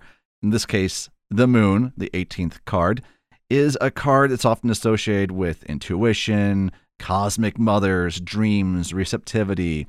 In his book, Jodorowsky says this about the Moon. For a man, it is a prompt to cultivate traditionally feminine qualities like sensitivity, intuition, and so forth. The Moon is a good omen for anyone wishing to devote himself to poetry, to tarot reading, to all disciplines based on receptivity. Equally resonant in the Moon are fear of the dark, nightmares, and all sorts of worries linked to the unknown, sometimes without constraint. It can symbolize poorly defined anxieties, but also a voyage across the sea or arrival at a port. Its infinite receptive potential is its greatest treasure. So Rick, I can definitely see that working here, because as we go along, Rick meets a new lady, the woman who is swimming in this pool that we saw very briefly before the chapter card. And she is that kind of energy, that feminine cosmic mother energy. Almost, I feel like every woman in this movie almost has like manic pixie dream girl thing. They are here to just guide our protagonists along the way and like help them achieve something else. We're not really getting into what they are all about or what their journey is. But I don't know, maybe that's just an aspect of Pilgrim's Progress, where that original book, we're not really too concerned with what those side characters are all about. We're really just here to see what our main Christian guy is going for. Yeah, I think it's a combination of factors. Mm-hmm. Yep. I definitely think part of it does feed into this Pilgrim's Progress-ness of the stock characters that are named exactly what their role is, and their role is generally one note. They are help, or they are pliable, or they are flatterer. So they have their one thing that they are going to do, because our poor little main protagonist, he's a very simple man and he can only handle one non-complex emotion or thought structure at a time. So we do have that. The Manic Pixie Dream Girl, I definitely see where that is coming from as well, in part because they do have a lot of a certain quirky freedom about them. They also don't even seem developed enough for that role in some ways. So one of the other quotes that I found when looking at this, or people who had watched this movie and reviewed it and responded to it that I kind of found funny, was by an LA Times writer, Christopher Hawthorne, who said, Knight of Cups takes its name from a tarot card and its attitude toward women from late Kubrick. This is the kind of movie in which the male characters wear more clothing than you'd expect when they do things like playing tennis or swimming in the ocean, and the female ones wear less than you'd expect when doing things like standing on apartment terraces in the middle of Santa Monica. And that is what we're going to have with this. Speaking of late Kubrick, right, that Eyes Wide Shut is what he's actually referencing there. It's just this parade of naked female bodies. And this girl, at least we're going to get her face. A lot of the women that are in this, we don't even get their faces. We get fragments of their bodies from Emmanuel Lubensky's camera work that'll be the shoulder and the torso, or the legs and the ass, standing on terraces in the middle of Santa Monica. Just out there naked. And so they are this parade of nymphets of sorts, or little kind of Grecian nymphs / guides that are all going to fulfill a very similar one-note, repetitive guidance role for Christian / Rick / Pilgrim Christian, all the Christians, by saying like, hey, Knight of Cups, you're looking for emotion, you're looking for a connection, you're looking through meaning through other people's cavities. Whoa. All right. Other people's cups, right? And okay. That is what I am here to do. Is I am here to, what this first character is going to tell him is that you're not looking for love. You're looking for a love experience. You're not looking for me specifically. You're looking for any woman who is going to put this spark, this Gnostic spark, back in you to give you some sort of meaning in life. That really makes sense, because one of the first things that he says to her, it's one of the few times that Rick says anything out loud in the movie that's not voiceover, but they meet, I guess it's a diner or something, and he says, where do you live? And she says, why do you want to know where I live? He says, I want to write you a letter. Amazing. I thought to myself, oh man, that's the one of those pickup lines. It's like, can't fail, man. Works every time. Yeah, it does. Actually, I would probably find that kind of intriguing in a weird, maybe red flag psychotic kind of way. If some person at a diner or an art gallery, wherever they are, is like, hey, where do you live? I want to write you a letter. It's like, okay, psycho, what's up? Like, you might own have an stamps? What the hell? How? Yeah. Her response is, what are you going to tell me in that letter? And he's like, I don't know. She said, maybe you shouldn't write it, you know? So it's a fun little exchange. Because, like, here's the thing, right, about this particular movie. As we mentioned before, the actors got no particular script on this daily sort of thing. They were just thrown into scenes. Some of them would get these daily little scripts, and Christian Bale would have no idea what was about to be said or come out of their mouths. It would just... So he was playing off of that a lot. And half of the time, he didn't necessarily know how to respond to the situation, so he just didn't say anything at all. And apparently Malik liked that and was like, yeah, okay, great, keep going, we got it, moving on. And so knowing that, this exchange is really fun, because this is apparently where the actors' minds went in their little improv in the scene. You meet a girl in an art gallery, and maybe this chick had a couple of note lines, but Christian Bale went in with nothing. So this is Christian Bale's improv here. Where do you live? I want to write you a letter. Amazing, Psycho. Amazing. Oh. At some point, too, then as they keep going, she also is going to say the very first lines that are not voiceover or looped, but are directly in the scene, which is her just looking directly at him and saying, I think you're weak. She says this line, I think you're weak, so strangely, too, because they're on top of a rooftop, as most people are in this film, stands up and looks at him and says it so slowly. She points at her eyes, think, points at her brain, you are weak, or mimes like a weak motion with her hands or something like that. Like, really driving it home. It's not necessarily the first line that's not voiceover, because they do have a conversation earlier, but it's the first time the camera like really stops to look at someone saying something with purpose, as opposed to kind of dancing around people as they're having a mumbled conversation about letters and writing them or whatever the fuck. And it's pretty great, because we've had a montage of them hooking up throughout Los Angeles, and this is the first direct words she says to him in some ways is, I think you're weak. And it's like, whoa, I didn't see that coming, but also great insight, girl, because he totally is. So one note on this Delilah, whatever character, and Gnosticism, because one of the reasons people might be on rooftops all the time is because they're just trying to get higher to the sky, Because here's the deal with gnosis / knowledge / Gnosticism. Basically, what Gnosticism is just this idea that we are creatures that are no longer in the form that we should be in. And we are going to get a quote at some point, I think actually even a little bit earlier.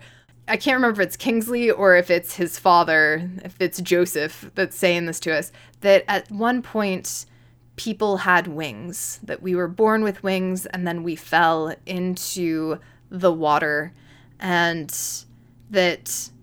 But the soul lost its wings and fell to earth. There it took an earthly body, and now while it lives in this body, no outward sign of wings can be seen.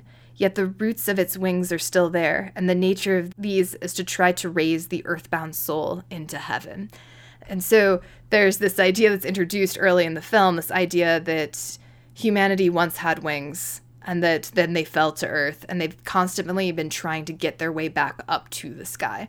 This is a fundamentally Gnostic idea. It is a Gnostic idea that's actually carried over in the Hem of the Pearl. This is something that's actually mentioned when he's forgotten who he is and what he once was. And part of what he once was a heavenly sort of creature. And when we came crashing down, apparently, with our wings, we fell into the water, according to Gnosticism. And so that's another place in which the water becomes such a prevalent, heavy thing, that the water is this antithesis to the sky and to flight. And so it's a constant juxtaposition in a Gnostic narrative between the primordial ooze that crawled out of the water and is constantly trying to take flight. And Gnosticism's kind of cool in the way that its spiritual beliefs are driven by this idea of the divine spark within over any sort of faith structure or authoritative teachings. And so in Gnosticism, you have this distinction between what is deemed the unknowable God or the unknowable form of creation and the creator of the material universe. Okay. Because here's the thing. Apparently, the God, which Judeo-Christianity says is God, this creator of the material world, he's not the true God. Oh. He's a false God. Oh, and shit. That the serpent in the Garden of Eden, that little serpent was onto something, because that serpent was a messenger of the actual truer God that's above this material world God. And so in that way, the serpent is actually a praised figure in Gnosticism for granting this idea of Adam and Eve knowledge, because knowledge is the truest thing. This knowing, because it's Gnosticism, right? Knowing is what Gnosticism is seeking out, or Gnostics are seeking out. So the Judeo-Christian God of the Old Testament, he's just kind of a dick that's trying to keep us imprisoned because he doesn't want us to know shit. And the actual shit to know, a little serpent, he's trying to help us out, right? And Eve is a rad chick in Gnosticism because she ate that apple and she got that knowledge. And so she is the closest thing to the divine that Gnostics ever had on Earth. And that's kind of cool in this narrative as well, because we have a film in which there's a very rocky relationship with this material godfather figure of the narrative, that Christian is constantly at odds with his father, that just sees him as a continuation of who he was once in life, and, you know, God making man in his image or whatever, that it's just a repeat cycle. And meanwhile, the women, they might know stuff. And so, well, Rick, he's seeking out Gnostic insight from the love of women, but he's doing it in all the wrong ways. This is not the way, according to our film, to find true knowledge and fulfillment, because he's the inverted knight where he's just not quite doing it right. Or maybe there is just no way. These women are possibly also just not Gnostic beings. They seem fulfilled, but they also seem like they're on their own Knight of Cup quests in and of themselves. But yeah, that's where all this like Gnostic stuff is coming in and getting blended in with the women and with the hem of the pearl, all sorts of stuff. Very Gnostic text. All right. Yeah. Meanwhile, Rick goes and gets his tarot card reading. Oh, there's tarot in this movie. Yeah, there's tarot again. Known? Yeah, we're just going back and forth between like the Bible and tarot. You know, it's a nice heretical blend all around. So what I like about this is because we have a film that is essentially taking from texts that are all quote unquote heretical in some fashion, that are about ways of finding spiritual fulfillment in non-organized religion, non-authoritative church ways. And so it actually works out really well that they're blending all this like kind of Christian mythology and spirituality in with more pagan forms. This is true. I did notice that when he goes in for this tarot card reading, one, the woman who's given the reading doesn't speak English, so she has someone translating for her. Also, the cards that she's using are fucking huge. I've never seen this before. Like, they're like 8x10s. Or something that she's flipping over the table. Do we see which cards they pull? Are they the same cards that are in the movie? I can't remember. We very briefly see some of the cards. And it is the Knight of Cups is there, as is the Hermit, the Hanged Man we see at one point. We do see the Sun. The Sun refers to kind of patriarchal strengths and relationships. So that will mean a whole lot for Rick, naturally. And after a little bit more walking around, we get our next chapter, The Hanged Man. After we spent about 11 minutes with the moon, and now we're getting into The Hanged Man, Arcanum number 12. The Hanged Man is a card that refers to self-surrender to higher wisdom, meditation, the gift of the self, sacrifice, and not choosing. It's basically a card that just kind of says, okay, we need to stop for a second and just observe and take in our surroundings and see what is going on. The Hanged Man is literally that. It's not a man who's being hung from the neck, but rather it's often an image of a man being hung from his feet. His hands are clasped behind his back, but he is oddly in a state of rest and relaxation and just looking around at everything. And it's a card that kind of wants to let you know this is a time when you really need to stop, observe the world, see what's going on. I think, Jodorowsky has, oh yes, if the Hanged Man could speak, he would say, I have the sensation of eternally falling toward myself. I am looking for myself through the labyrinth of words. I am he who thinks and who is thought. I am not my feelings. I observe them from an intangible sphere where peace alone reigns. At an invited distance from the river of desires, I know only indifference. I am not my body, but the one who dwells inside it. To reach myself, I am a hunter who sacrifices himself. I find burning action in infinite non-action. Such a weird card to describe because it is basically the card of non-action, the card of looking at yourself from a third-person point of view, observing not feeling, but merely thinking and taking in what is happening around you. And really the trick that I often had when I was looking through these and learning and re-examining the meanings behind each card was trying to figure out, okay, how the hell does that relate to anything that is happening on screen in any way, shape, or form? And you can kind of see that with this next set of scenes, because it is very much, I mean, Rick just in general is an observing individual who is not taking action, but more just being talked to or being talked at and allowing the events to unfold around him. So sometimes, I mean, I don't really think it's right to look at these chapter cards as this is what is happening in this scene, but more just building on the character of Rick as we move along. Yeah, it seems that those title cards are allowing us to travel through different people or main concepts that are currently in his life that are perhaps his burdens or that he's turning to in his little progress quest that represent different components. And this does seem to be the vibe that he has with his brother, because this is all the section, whereas like the moon was this feminine intuition. It's introducing us into this idea that Rick is gonna fuck his way through Los Angeles. He's gonna be looking for that goddess of knowledge and that spark that's gonna bring him back to life. And now we're going to get the section of the relationship that he has with his brother instead of with women. And his brother is a hot mess. As much as Rick is a hot mess, his brother is nuts. And his brother is plastic bag American Beauty guy. Oh, fuck. That's where I saw that guy. Yeah, Wes Bentley. Plastic bag guy. It's the most beautiful thing I've ever seen. Yeah, so he is no longer finding that American Beauty in plastic bags. Instead, everything sucks. He's just the most emo, emotive little dude. He's got a lot of anger issues. He's very tactile. He touches more things in this movie than anybody else will. He's constantly trying to punch even lightly.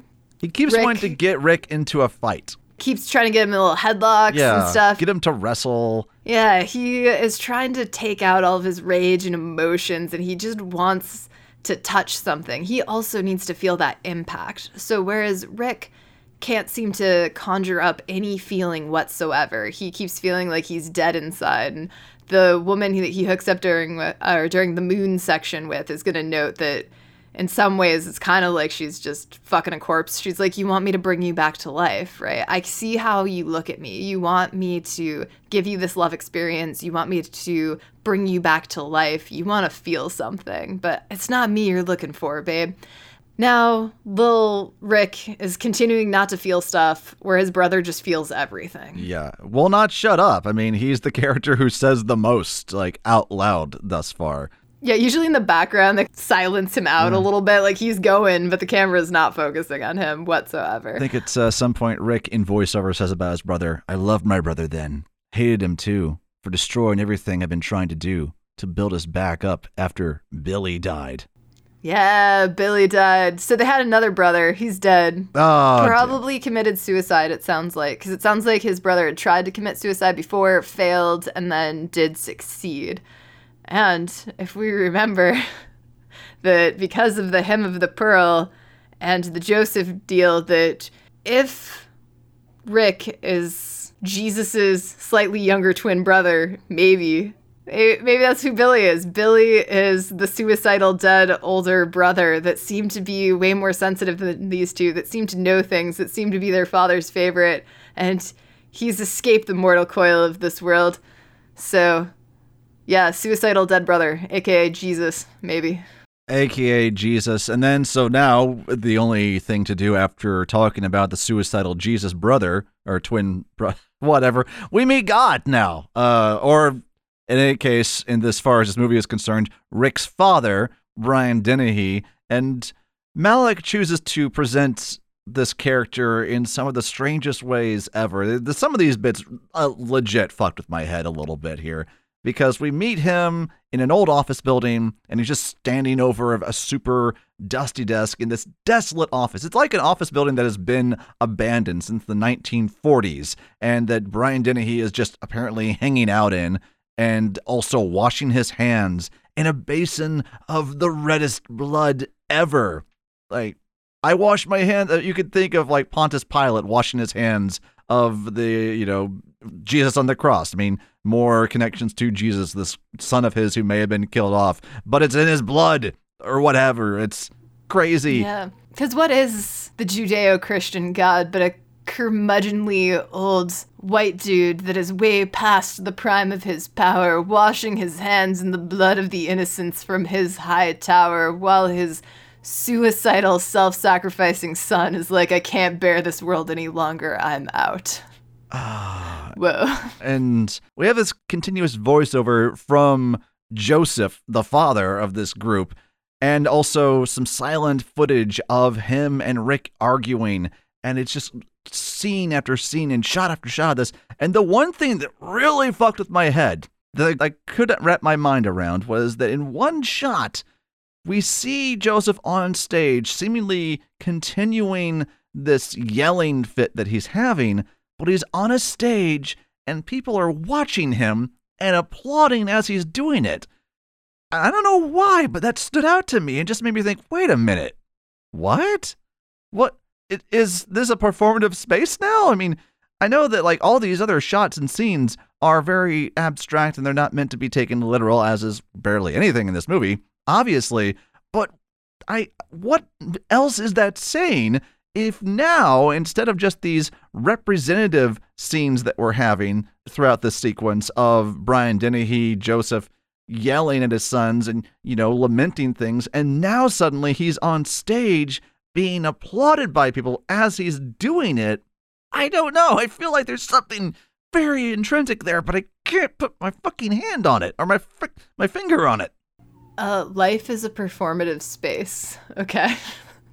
But also... Oh, okay. Well, moving on then. I do kind of get the sense that since we have this very sidelined meta-narrative about a family that is involved in the film industry, that his father, when he's like, you're like me before you, that he might have been an actor in his past life, that this might be a remembrance, this might be one of his fragments shored against his ruins or whatever, that he's remembering a time where he's performed a lot throughout his life, but he hasn't actually found any spark or gnosis in the meaning to that performative existence, whether that's just all metaphorical or whether or not he was a actor in his younger life. We do have a lot of just, filmmaking going on the sidelines of the actual physical plot. So.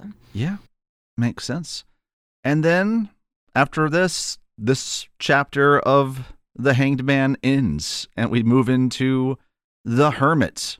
We haven't really been with the Hangman for too long. I did take note of how much time we spend with each card. Typically, it's like 11, 12 minutes. The Hanged Man, we only spend about 7 minutes with him before we move on to The Hermit, the 9th card of the Major Arcana. The Hermit represents wisdom offered. Very often, this card pictures an old man holding a lantern, which contains a 6-pointed star that can, have references to Judaism, if you like, many different ways of looking at that. And the keywords associated with this are often solitude, wisdom, letting go, therapy, crisis, experience, poverty, shedding light, old age, walking backward, cold, receptive, ancient, silence. Kind of related to the Hangman, where it's still a mindset of let's step back, let's observe, but now this is much more a way of lighting the way forward. Often that lantern is representative of lighting the way forward, lighting the world with knowledge that is there, but you must be in a serene state to accept it. The descriptions that Jodorowsky gives of this card is, this card often symbolizes a crisis that cannot be avoided, a profound change that needs to be confronted and accepted. It evokes the idea of a teacher, a therapist, or a guide. But in a crisis, there is an equal possibility that the hermit will renew himself or die. He therefore also refers to poverty, solitude, and even decay and degeneration. He can be seen as a vagrant or even as an alcoholic who is hiding a quart of red wine in his lantern. So there's a lot going on there, and that actually, I feel like, does apply more directly to the scenes that we're about to get. Because in this sequence, after the chapter card of The Hermit comes up, we're now at a party or we're going to get to a party pretty soon. There's a little bit of Rick hanging out with some topless women in a hotel and getting trashed. It's what you do. It's how Rick does. It's more of those scenes that you kind of mentioned earlier where it seems like we're only seeing parts of women because the camera spent a lot of time lingering on these women's bodies. These two look like underwear models that are running around this hotel with Rick. My God, this guy's life is just hell, isn't it? Just, absolute worst. But after that, we go to this extravagant Hollywood party that is being hosted by a man named Tonio, played by Antonio Banderas. Again, that's why I don't really think that the names really mean all that much, because they clearly didn't try too hard with that name. Like, we got Antonio Banderas playing this guy. What do we call him? Tonio. Pick a syllable that's in his name and go with it. Just go with it. But he is a man who seems to be offering a lot of advice or just, words of wisdom to Rick. And the solitude really figures in there because Rick is at this party. Really, it doesn't seem like he's having too good of a time. Like, there are a lot of scenes here where he is looking very broody. And one of the bits of the behind-the-scenes footage of this movie that I found involved a lot of the shooting of this scene. And it's often just a lot of all the extras and all the people who are in this party jumping around like, yay, woo, woo, yay, conga line, let's do it. And then Christian Bale just has to walk around and like mope and just look like meh. You're like, whoa, yeah. So sad. That's some emotional the burden solitude. of his existence is so heavy. Yeah. This whole scene is crazy because you get people showing up and you're thinking, are they playing themselves here? What is going on? Because you see, what's his face? Joseph Manganiello, blah, blah, blah. The guy from True Blood. Yeah. Yeah, Werewolf from True Blood. That guy. Thomas Lennon's in the background there. Blink and you'll miss it moment. But Fabio is there. Yep. This is when you realize that Terrence Malick knows a lot of people. Yeah. I mean, we already knew this, but it's one of those confirmation of Terrence Malick knows a lot of people, and a lot of his filmmaking is just inviting the people he knows to come and hang out places so that he can have his camera crew going around and getting shots. That is essentially how Terrence Malick makes films. Yep. And I think there was later in the interview from Christian Bale where that quote came earlier about, I just didn't say anything. And he's like, okay, great, perfect, coming on. That interview does continue a little bit. And a part that amused me was when the interviewer followed up by saying, so you were filming another movie with Terrence around that same time. And he's like, well, yeah, I mean, technically I was there for 3 days. And if you've ever done a Terrence Malick movie, you know that could mean that you're not actually in it at all, or you could be the lead of the film. I don't know. We'll see when it comes out. And so he has no idea if he's actually going to appear in that film, or if maybe some of the footage from filming that film actually ended up in this film, or if it'll end up in a film 5 years from then. So it was all about the experience, the progress, what was it? Of filming with Terrence Malick, but you can't put much stock in what is physically going to come of that. So yeah, I think people just showed up for a party, and maybe they were given prompts. Maybe they were like, have a party because I just need a Hollywood party. And that's what's happening here, is that he is lost, young Rick, among all of these shiny, vapid people that, well, we don't know that they're vapid. Maybe they have very deep interior lives. We don't know. But what is important here is that Rick seems to be at a gathering thrown by a man who has some opinions on the way that people should live their lives. He is quite the philosopher in his own way of saying, like, well, sometimes you want strawberry, sometimes you like raspberry. He's talking about women, basically. Mm-hmm. Sometimes you just want to flavor them all, and that's all good, all okay. We should all take drugs to expand our consciousness. And this is one of those times where it does feel very much like the perhaps Mr. Worldly Wiseman of the Pilgrim's Progress, where you have this guy who seems very slick and preaches that this could be the end of your quest right here. Could be how you're searching for meaning in a meaningless world, or you're searching for that gnosis. If you do what I do, I feel like I know, because that's going to happen in the Pilgrim's Progress a lot, is that our Christian character is going to come across different dudes that promise him different ways of finding that unleashing of the burden that he seeks. Except for in the Progress, this Mr. Worldly, otherworldly Wiseman or whatever, worldly Wiseman, he's a secular false prophet.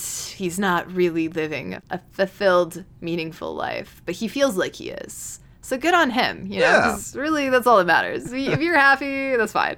The party that we're at now, hosted by our guide Tonio, comes to a crescendo after he jumps in the pool in front of everybody with everyone cheering. He invites them all to do the same thing. And as the night fades away, soon everyone else is gone, but Rick remains in the water again. That Knight of Cups just cannot get away from the water as he floats around there. And there are those Gnostic fallen angels Yep. that have forgotten their true form. They can't get out of the water either. Or the Darwinistic progenate that crawled out of the water. And yeah, so there's a lot of water-based stuff. Oh, but the dog. Okay, so there's the dog. There is a yeah, dog. one sequence that is so great because this dog jumps into the water and we realize that this is something different than the party we're at. And it's just these underwater shots of this poor dog trying to get a tennis ball that's slightly sinking in the water, and he can't quite get it. Every time so his little frustrating. teeth are around it, it just doesn't quite hold on, and he has to keep going back up for air. And it is the movie within the movie. This is pretty much the sum up 30 seconds of what the rest of the movie is trying to grasp at. Like, this is the most successful segment in trying to get that point across. It's just this dog searching for that one thing to hold on to, and he can't quite make it. And it's So, not yeah. like a matter of Thesis statement. the dog who chased the car and finally caught up with it. What does he do with it? The dog knows what he wants to do with the ball. He wants to chew on the ball. Just wants to get the ball. Life would be really good if he could just get the goddamn ball, but he can't.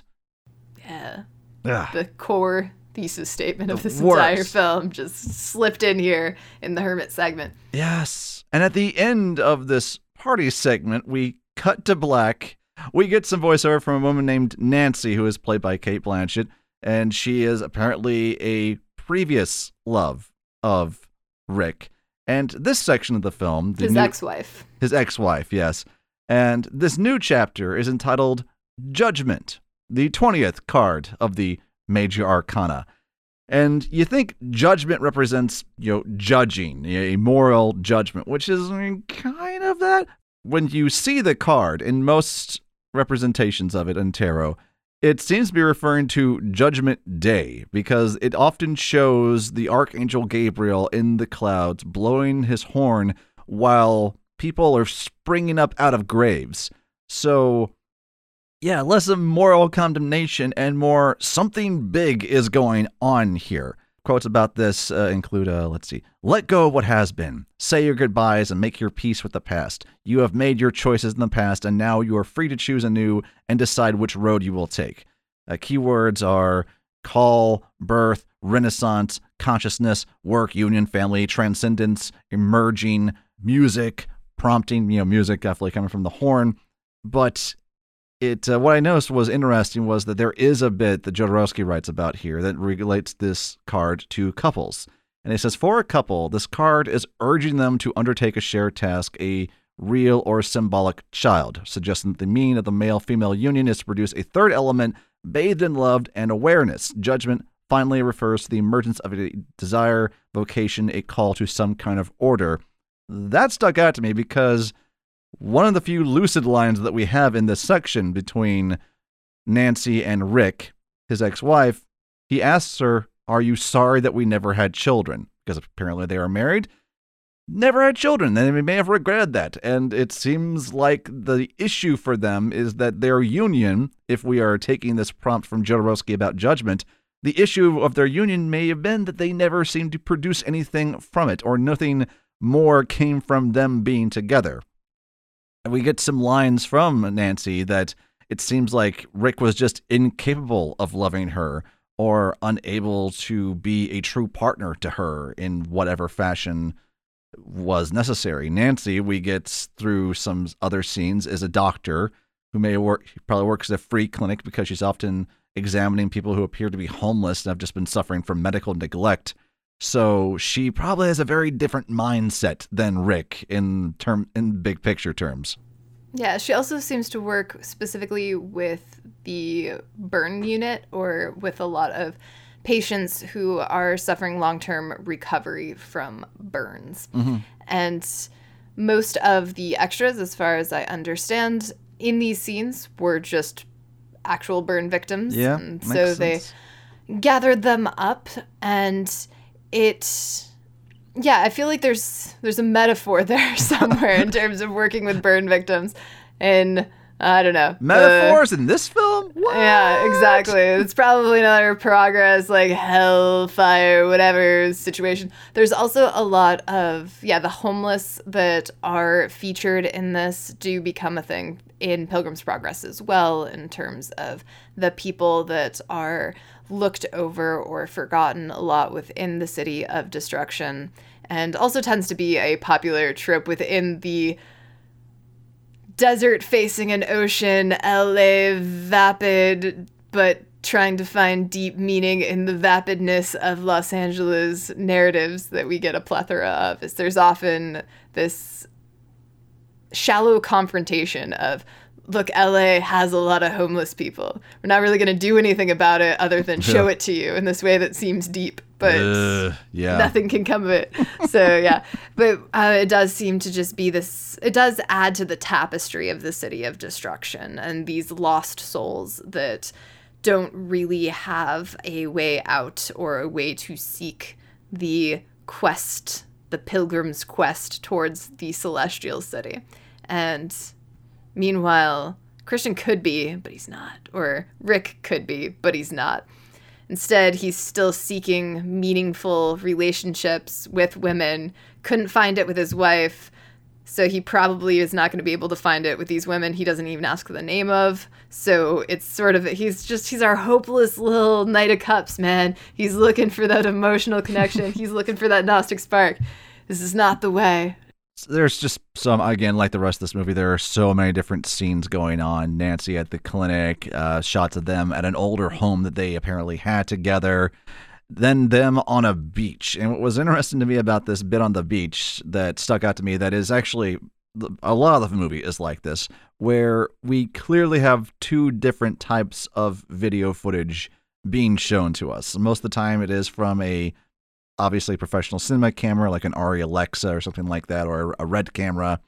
But then other times the footage is obviously from a GoPro, which Christian Bale has said in interviews that there were days that Malick just gave him a GoPro. He's like, run around with this for a little bit. Go swimming or dance around and just like point at yourself or point at them. Just let's see what happens, which that's, that seems in line with what everything else was happening here.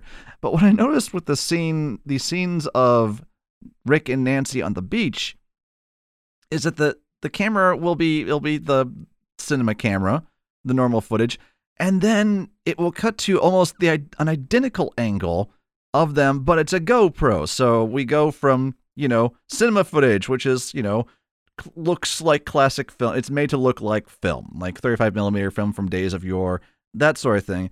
And then it will cut to something that's a much wider angle, and it's overly sharp. It's kind of a strange way. Like the edges are all really sharp, and the colors they feel too saturated, and the contrast is different. And when I saw behind the scenes footage of these scenes being shot, I noticed that they're on the camera rigs, the cinema camera rigs, at the top of the matte boxes, which the matte box is just it's a box that's in front of the lens that, is open, but it's meant to block out sunlight from coming down, hitting the lens and causing unwanted flares. But on the matte box were GoPros. So that means that Terrence Malick mounted GoPros on his camera and every now and then just chose, for whatever reason, to switch to the much worse footage in the same shot and scene. That's just interesting. I've never seen that before. Yeah, he does love his wide angle lenses. That holy wide shit, angle. yeah. He loves the fisheye. I see that type of angle, and I just simultaneously associate that so heavily with Terrence Malick and Terry Gilliam. Those are the two that just abuse the wide angle lens like nobody's business. They fucking love it. It's just their thing. And yeah, it does create a distortion. I don't know if it's maybe also adding to just the disorienting inebriated quality of our primary protagonist Rick character, Sad Rick, because sometimes when you're a little bit out of it or you're a little bit in an altered state, the world does just look, right? It'll take on that drug lens of things don't have the edges that they should or what have you. But maybe he likes playing around. He's a pure cinema kind of dude. It's disorienting. It adds to just the disjarring nature of the narrative, I suppose. Maybe he just liked it. It's weird, though. That's great. It's cool, but it's weird. That is a great way to sum up the wilder choices in this film. Is just Malick just liked it. Yeah, she just likes that wide angle, you know? I don't know. I love things that are really highly contrasted. So, that's not my area. Well, weirdly, my initial area in filmmaking was cinematography, but then I ended up as an effects person. But if I was to go all out on cinematography, back when I was doing anything, like everything was so hyper contrasted because I fucking love those chiaroscuro things. So in a hypothetical world, if I was doing all of this and be like, why is it so chiaroscuro concentrated? Just because I like it. That's all, you know. Why is this lit with neon lights? Because everything should be lit with neon lights. God, no deeper reason. I mean, if I ever did something in black and white, it'd be like just high contrast black and white 60 millimeter film look, you know. Maybe I don't do it on film, but I make it look like that in post. Like, I'd be a sucker for that. Sometimes aesthetics are what matters, right? We learned that from Catherine Hardwicke. Aesthetics matter above all else, especially when designing buildings. Just make it look good, by God, yeah. Fuck structural integrity. Just make it pretty. Yes. After we get a little bit more of Nancy's story, that we just said, we find out, she still loves Rick, but she knows they can't be together. It's just not going to work out. And so we end that chapter with judgment and move on to our next chapter, 49 minutes into this film, The Tower. Which the Tower is always a fascinating card to me because it's basically a card that says, you done did it wrong, do it again. Or something along those lines. Terms for this can be like overthrow of selfish ambition, the emergence of what was imprisoned. Depictions of the card are very often this very tall stone building that is being struck by lightning and some people are falling out of it. So that could be a really weird card for a lot of people. A lot of people associate this with like the story of the Tower of Babel from the Bible, which many interpretations of that are often God saying like, no, I didn't put you on earth to build a giant tower. You're supposed to go and farm things and be out there.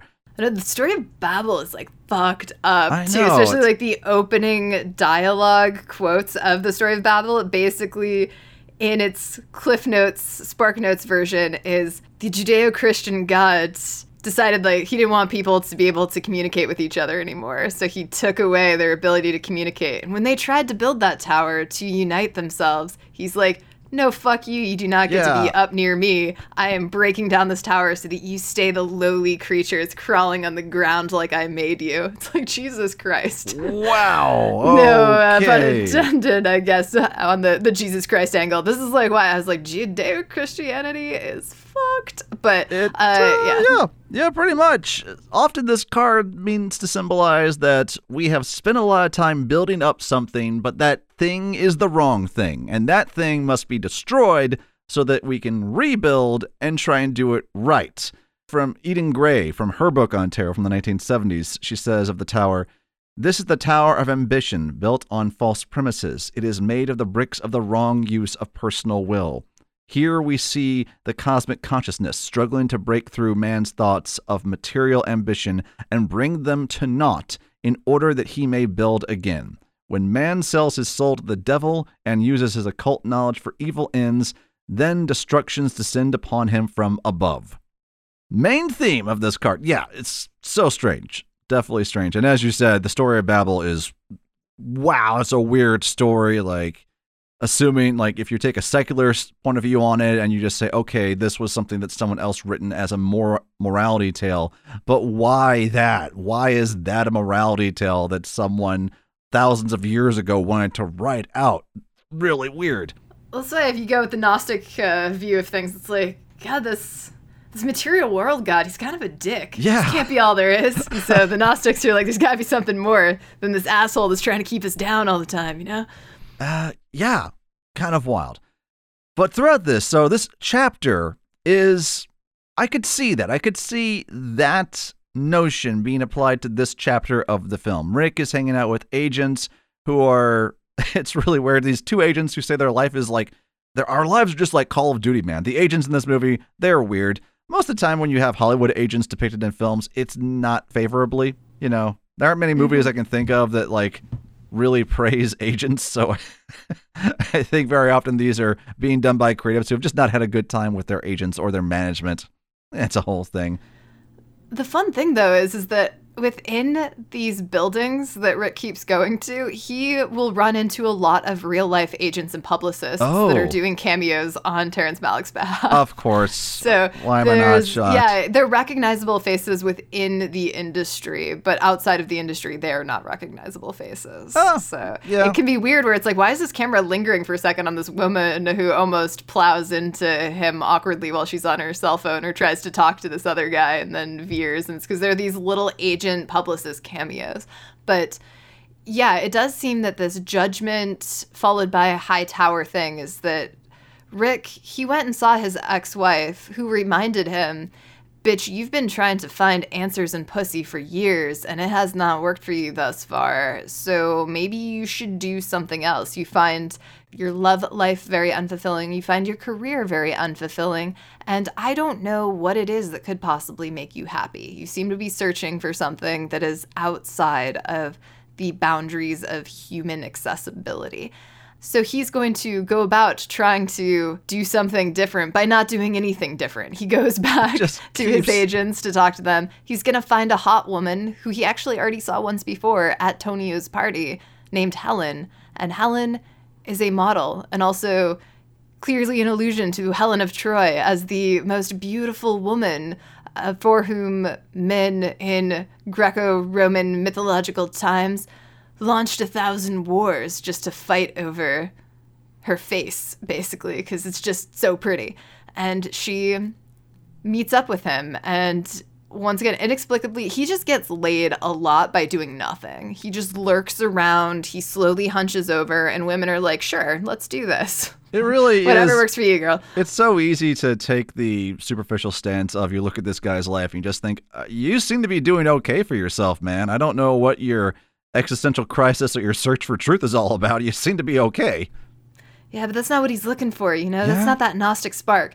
But for a little while, he's almost going to forget about that search because he gets waylaid by Helen and her pretty face. And she says very similar things that Delia/Delilah does in the Moon chapter, which is basically this idea of, I can see you and what you're trying to do. And what you're trying to do is use me for something that is greater than me or you. And I don't think you're going to find it here. There's a lot of just self-aware. For as shallow and one-note as these women are, they also just don't seem to be very attached to Rick. They kind of see what he's about pretty quickly. Like, all right, I'll fuck you, but I don't want to know you because I can tell that this is a red flag situation.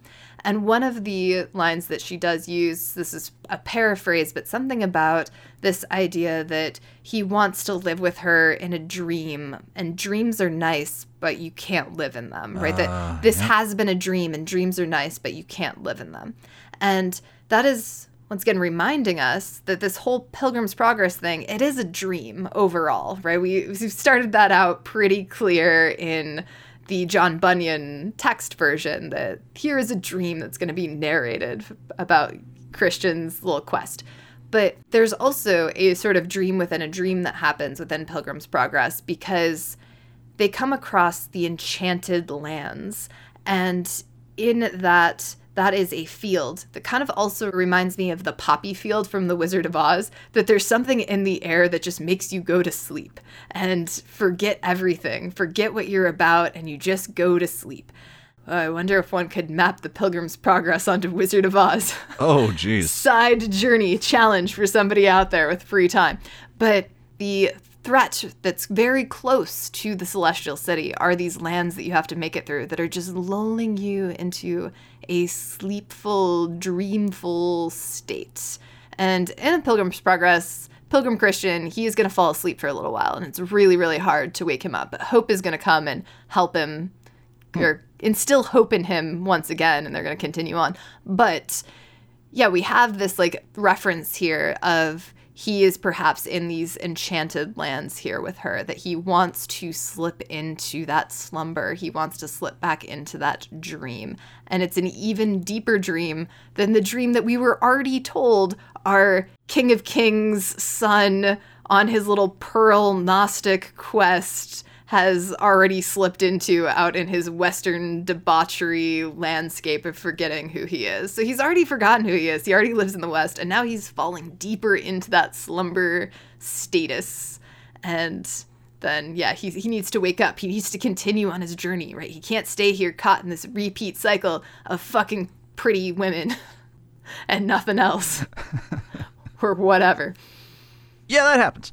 Rick leaves Helen, goes to meet his brother again. We get some more voiceover from their dad, and it's really reiterating here that things did not go well.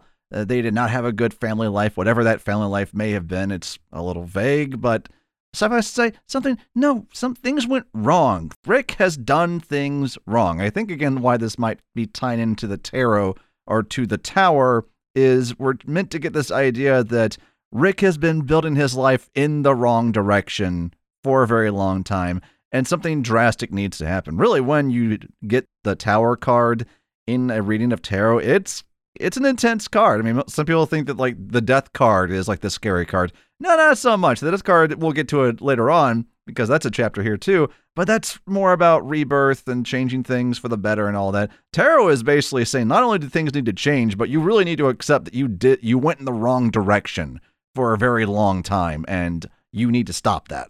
Yeah, so how he's going to try to go forth from here, once he wakes up from his enchanted slumber with the super hot, war-defying face model, he's going to go fuck a stripper. I just love I love the idea of a face model. Like one of those models, they got a face or whatever. Well, there are hand models out there. There are foot models out there. And there are models that are all about the body. She's just got a great face. Face that launched 1,000 ships. We won't dwell on the scene, but I do love that photo shoot just because of the weird-ass directions that Helen and other models are getting. The best one of which is, you're like a 1975 housewife who takes steroids and fucks girls during the day. And you like it, yeah. So give us that look. Like, what? What is that look? That really standard look. Yeah. About a serial fucking 1975 housewife. Sure, definitely. Obvi. And, yeah. So fucking strippers. He's fucking strippers. Ghost. Which this is the Vanity Fair portion of the Pilgrim's Progress, as it were, where they come to a area in which, all lust and sin and debauchery is really put on display. Yeah. Because, that hasn't been put on display up until now, so... This is the weird... Okay, so we talk about debauchery and display, Vanity Fair related to the Pilgrim's Progress. This next chapter is called The High Priestess. Now, a thing about the High Priestess card is that it means there are many things it can relate to this chapter, but one of them is not lust. The High Priestess is exactly that, a priestess. She is virginal. Many books in the tarot will describe her as free of the impurity of sin or lust or anything. And we are not getting that here. So it really is a take what you want to from this card. The High Priestess is the second card in the tarot. It represents hidden influences, gestation, accumulation, inner voice. The High Priestess is the ultimate interior into the mysteries, embodying the ancient knowing that lives within us all. Salvador Dali in the book on his tarot deck. I don't know that Salvador Dali himself wrote this stuff, but it's in the book about his tarot deck that I found interesting. It says, the High Priestess encourages you to develop the power of your own soul and your own inner perception in order to mediate between piety and frivolity, nun-like devotion and cat-like instincts. The scripts of your life should be unrolled and evolved. So essentially, the High Priestess is a figure of knowledge, someone who lets you see the truth in the world and gets you there. And that kind of applies to this character, Karen, that we now meet. Karen is a stripper that Rick meets with some other dude at a nightclub. And after they hang out, she mentions how she took drugs once, which I just thought, once? Okay. All right, cool. Just the one time. The one That's time. all she needed. But that opened her to the window of truth. Whatever that truth may be, she is there for Rick to help him see that too. Again, this is, when I was watching this, I thought to myself, there's some Manic Pixie Dream Girl action here. But at the same time, as you said at the top, these characters really don't even get that much development. They don't get enough development to be a Manic Pixie Dream Girl, because at least they have an arc. These are just archetypes, as you said. Yeah, this is his version of hope, I guess. Okay. Or something. This is probably one of, this actually might even be the flatterer, the false angel, perhaps. Oh, so okay.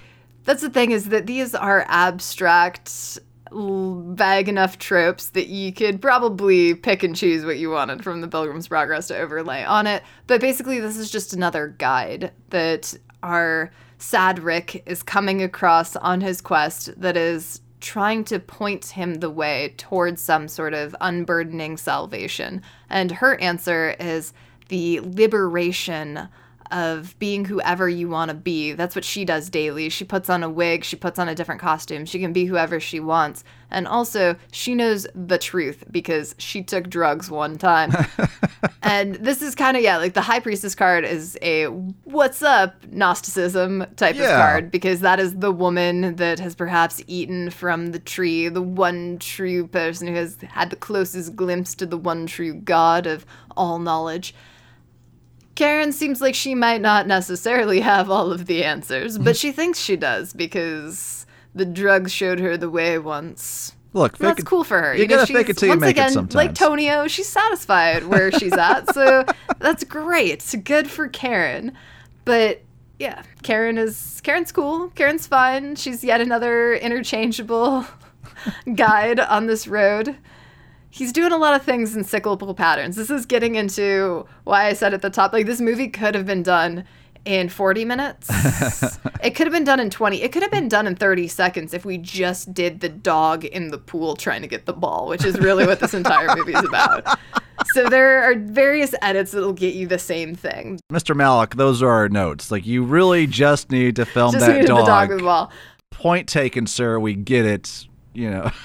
Yeah, but basically she is once again this affirmation through this repetition. We get it hammered into us that it is this repeat, burdenous cycle towards trying to find something else. It's really hard to break out of those patterns. So I guess you need the repetition to say that, but you got to be in the right mood to receive that message. Mm-hmm. This, coincidentally, was actually a common complaint of the Pilgrim's Progress when it came out by people who were of particular faith structures. They didn't like how long it took this pilgrim Christian to get the burden off his back. They were like, this takes forever. Like, why did it not come sooner for him?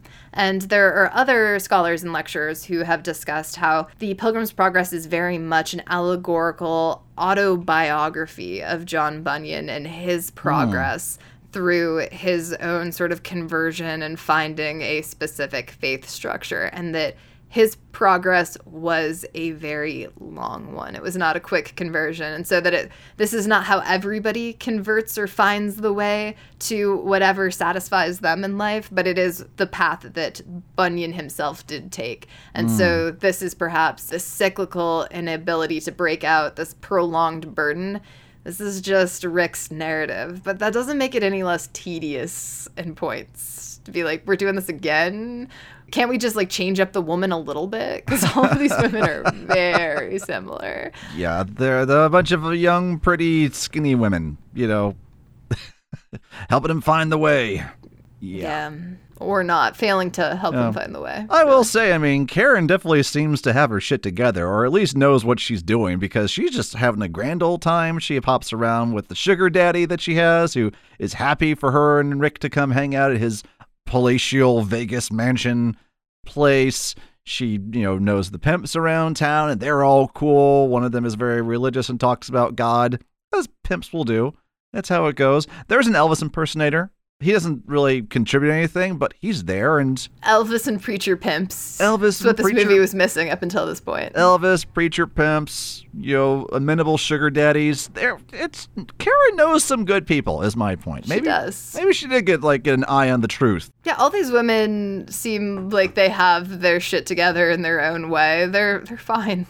They're not on a quest. Maybe they don't need to be on a quest. It's really only Rick who's super sad and needs to find meaning. And maybe that's not because he's some sort of special enlightened asshole that realizes that he needs enlightenment. Maybe he's just sad. Speaking of sad, Natalie Portman. Yeah, she's pretty sad too, actually. Because Natalie Portman is in this last chapter, and she's sad. Yeah. Well, this last chapter, this penultimate chapter of the movie, it sets up, like, what a fun time it's going to be when it just says, death. Yeah. Yes, death is a card in the tarot. Sometimes it's not even called death. It is sometimes just referred to as Arcanum 13 or the Nameless Arcanum. But yes, it is death. And I think I said this. Oh yeah, when we talked about The Astrologer. I complained about the complete basic bitch tarot moment in that movie where a tarot reader puts out the death card and she says, oh, there is a risk of death. Okay. Anyone who's studied the tarot for more than 5 fucking minutes knows that it's not actual death. It is not physical death. What the death card refers to can be change, can be renewal, it can be profound transformation, and it can be revolution. It is a time when things are really getting shooken up for you. To quote Eden Gray, she says, this card is a suggestion to change old concepts for new. Petty prejudices, ambition, and opinions gradually die. The change from the personal of the universal view is so radical that the mystics often compare it to death. So it's like death, but it is not physical death. To be fair, the astrologer does make it very clear that he is an astrologer, not a tarot card reader. God damn it, Jim. I'm an astrologist, not a tarot card reader. Come on, there's a huge difference. So, yes, we have the death card, and it represents change here. So something is going to change, maybe, for our pilgrim Christian / Rick / really sad Christian Bale, sad and silent Christian Bale. And what is going to change is he's going to start fucking a married woman. That's really the only difference between this woman and all the other women that he has been plowing through. They were either not married or he was already married to them. Yeah, I guess we don't know for sure that they weren't also married while they were getting with him. They just didn't say that in the narrative like they do for Natalie Portman's character. Oh, okay, yeah. They make it clear that she is cheating on her husband. This is not a polyamorous situation. This is not consensual non-monogamy. She's just stepping out behind her husband because it makes her feel alive, man. I think a line from her voiceover is, I wasn't upset about the fact that I fell in love with you because it reminded me that I still could fall in love. You're like, goddamn, because she is not that old. So how long has she been married to How this long have you person? been in this boring-ass mayonnaise marriage, Natalie? Gosh. Yeah. And also, the poor guy. I feel really bad for her husband because he has no idea. Yeah, loveless marriage, but also apparently one that is free of any useful communication, because that's really something you should talk over with your husband, Natalie. God damn. But instead, I think she just likes having some on the side. And I suppose that's an option too. That is a life choice out there for people. And Natalie Portman's character, she's going to grab hold of that life choice and fuck Christian Bale. What does Christian Bale and Natalie Portman do together besides fuck and go to modern art galleries? They go for walks, as you do when you're tired of modern art galleries and fucking. You go for walks. They go for a walk on a pier. And Rick, he says, well, he doesn't say anything. He just kind of stands on the edge of the pier, looks at Elizabeth, Natalie Portman's character, and just decides, you know what I'm going to do? Because I'm just a crazy Knight of Cups kind of fella. I'm going to jump in this the ocean from this pier. And he does. Seems to get a little pissed off that Elizabeth does not follow suit. She doesn't take that plunge with him because she's married and she actually doesn't want to be with Christian Bale full time. She likes having him as her side piece mistress. Yeah. So, important things from this particular chapter. It is not the most engaging one per se, because we've seen him fuck women before, and her being married is not necessarily enough to shake it up. Her being Natalie Portman does sort of add something to it in the sea of faceless women. She does stand out because she's a known face. But at some point, Rick is going to develop some feelings for her in a way that he doesn't seem to previously have developed feelings for the other women. They end up in a voiceover revealing that she was pregnant at some point. It seems maybe like it was Rick's, but it's unclear if she had a miscarriage or an abortion. But either way, it's not resulting in a baby. Mm-hmm. And this makes everybody sad because we learned earlier from Christian Bale's first marriage to Cate Blanchett that no children resulted in that marriage, and that made them a little sad because it was a futile thing. Mm-hmm. That is not to say that marriages that don't have children are futile productions. This is just the way that they're feeling, and it's mostly because they are stuck in a state of Kierkegaardian existentialism where nothing's going to make them happy, but they do find reasons to say that they're not happy. Marriage. It's crotch dumplings or get the fuck out. That's basically what we're dealing with here. Crotch dumplings, there's a term. Oh, yeah. So this might be a time of sorts to bring up Kierkegaard, because that's a thing that's also a big textual influence on this entire work, as it were. It's been an influence up until now, but it's still an influence. So there's this dude named Kierkegaard. He was a Danish philosopher, and he is a noted huge influence on Malick and his works. Terrence Malick, I think he actually has a background in philosophy himself in school. I meant to double check that. Oh, most but likely. I did not. Yeah. So, and Kierkegaard is somebody he has talked about in interviews as being a big influence on his work. And Kierkegaard is most notable for being the father of existentialism, more or less. He is hilarious in his caustic, bitter ways. And a lot of what he had to say is that life is terrible and it's full of regret and nothing can make you happy. It's pretty much Kierkegaard in a nutshell. Although he also had this background thing in all of his works on the one thing that could maybe make you happy is a leap of faith turned to some sort of Christianity, but not the Christianity of the Orthodox Church, but some other alternative spiritual path, because he didn't really like Orthodox religion either. Yeah. So once again, a theme that seems to be developing among all of the texts that Malick has chosen to explore. They're heavily Christian, but they're a slightly adjacent to any sort of organized form of Christianity that are going here. That's the case with the Hymn of the Pearl, it's the case with the Pilgrim's Progress, and it is the case with Kierkegaard. So there were these weird Christian overtones. I don't know what Terrence Malick's religious affiliations are. Also meant to look that up and did not. But I don't know if this is just like a weird Christian movie for him, or if he always has Christian tones in his movies. But yeah, so Kierkegaard, a lot of what he had to say was actually on the concept of marriage. He has a whole work on the idea of love and whether or not love can ever be fulfilling in some way, which also seems to be a theme of this entire movie. Kierkegaard's answer was no, because here's the deal with Kierkegaard, is that he fell in love with a woman once upon a time, and they were engaged, and then he broke the engagement off because he realized in a fit of philosophical anxiety that to marry her would be to destroy the very things he loved about her, which was that he was not married to her.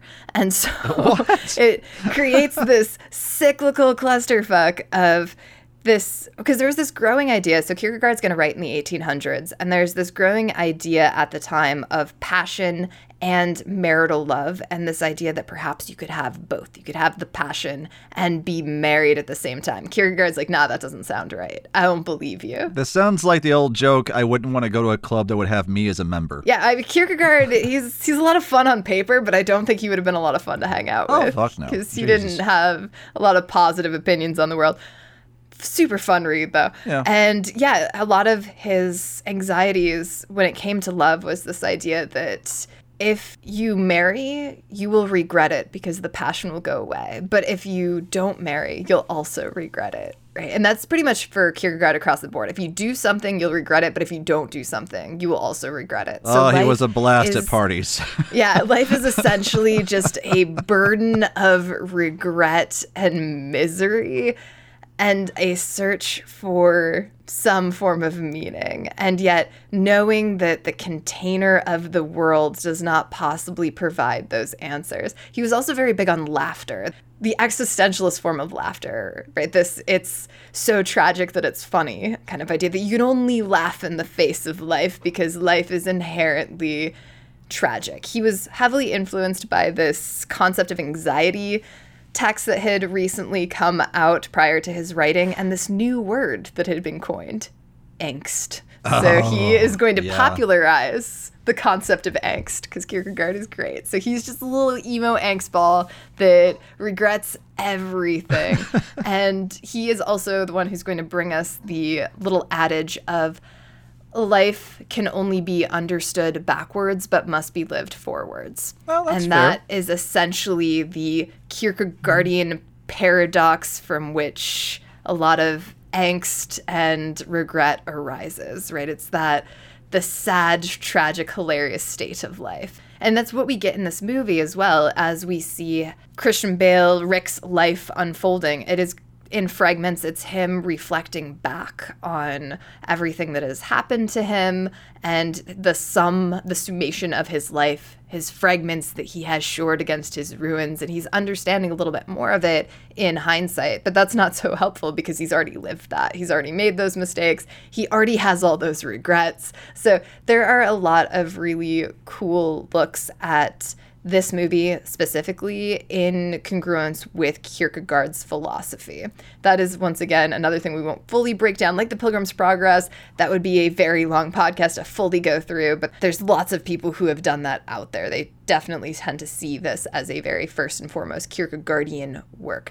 But we will say here that the marriage stuff here seems to be very heavily, the most heavily Kierkegaard place in terms of looking at this fact that he loves this woman, or he sees in this woman potential salvation and meaning from his problems, because he can't have her, because she's already married, so she can't be his wife. So there's this idea, well, what if this is the one that would work for me? Chances are, he was to marry her, he'd have the same problems that he always had, because that would not be a solution. Or if they had this baby, would that have given him meaning, or would he have continued along with this burden on his back?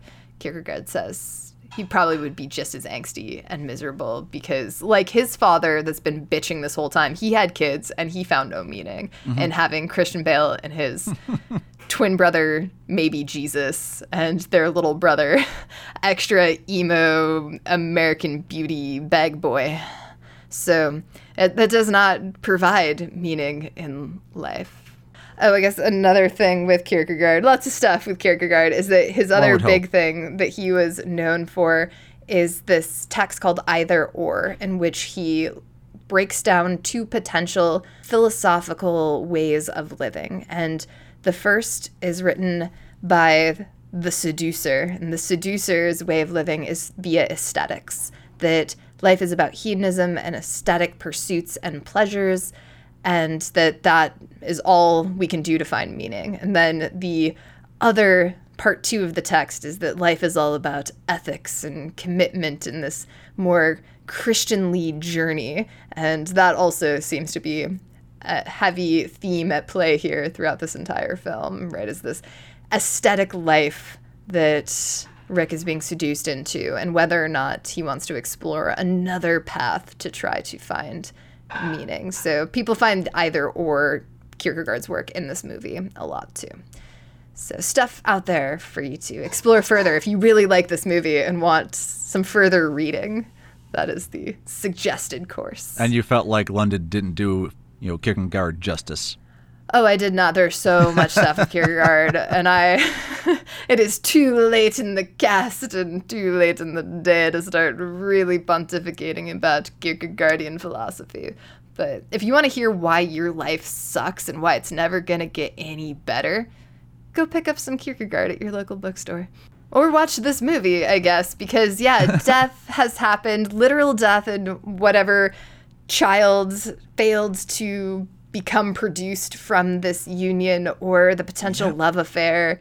Because they seem to break up because this is the last straw. He wants stuff that she can't give him. They separate, and Rick, continuing his spiritual journey, we hear a little bit more voiceover from Joseph, his father, saying, like, son, I know that you have a soul. You have to find it.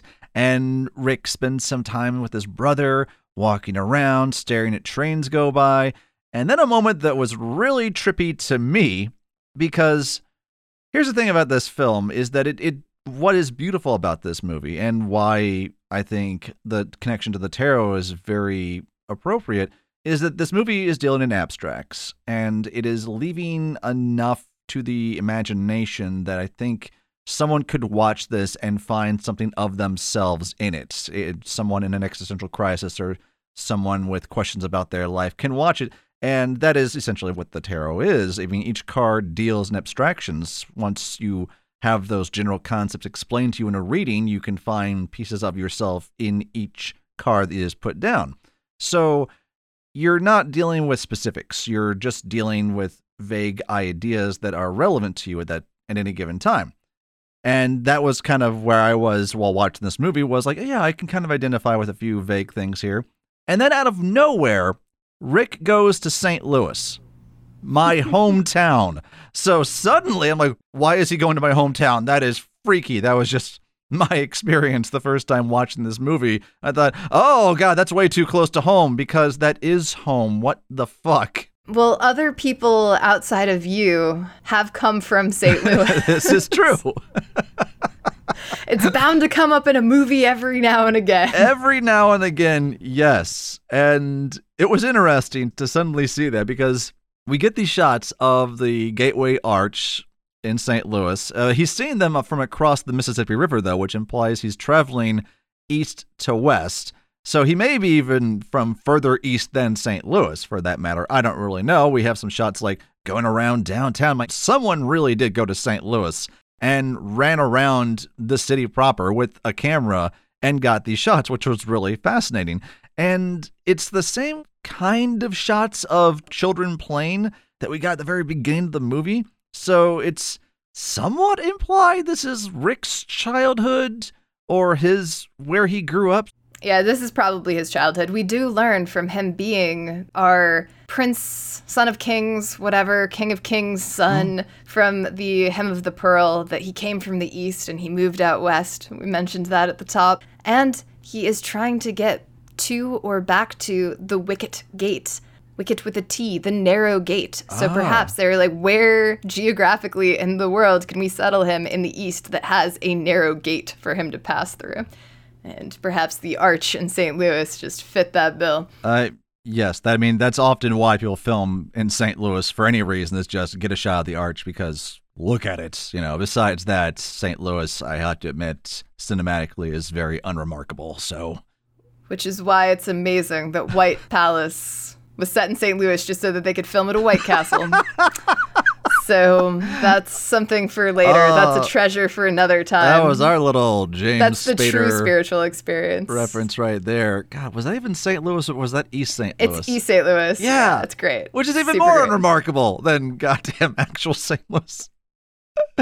Oh, neither here nor there. But as we continue this journey, and Rick is continuing to get some VO from his father, trying to guide him along, we get the final chapter card of the movie, Freedom. Now you think to yourself, if you looked up the tarot, why, wait a minute, Freedom is not a tarot card. Why are all these other chapters named after tarot cards and this one is not? Well, this isn't a tarot card. However, it is another name for a tarot card. The unnumbered tarot card, the Fool. The Fool is often considered the most important card in all of the tarot. It is unnumbered because the Fool does not have a place in the numerological lineup of all the other major arcana cards. The Fool just goes wherever he wants to, because the Fool is freedom. The Fool is someone at the start of their journey. The pilgrim begin to set out, if you will. Terms for the Fool are the choices offered, freedom, the great supply of energy. So the Fool just represents unbound energy, an absence of fear, because the Fool does not know what lays before him and thus has nothing to fear because he does not know what comes forward and thus cannot fear it. So that's kind of, I think, where we're saying that's where Rick, in a way, is ending. It's not that his problems are solved. It's just he's choosing to go forward without fear from here on out, which, in a way, yeah, is kind of what we get in this very last chapter here, because we're getting a few other shots of the people that we've met so far. There's a baby crawling around a deck because babies, they happen. But he is now in a very meditative state, staring at the horizon a few times, standing outside at night, watching the stars. And as we fade to black, we hear Rick say, "Begin." And then we just have a few more shots of someone driving through a tunnel out towards the sun. And then the movie ends. Is there a more pretentious way to end a film than to have your protagonist whisper, "Begin"? That is the question at hand here. If there is, Terrence Malick would know.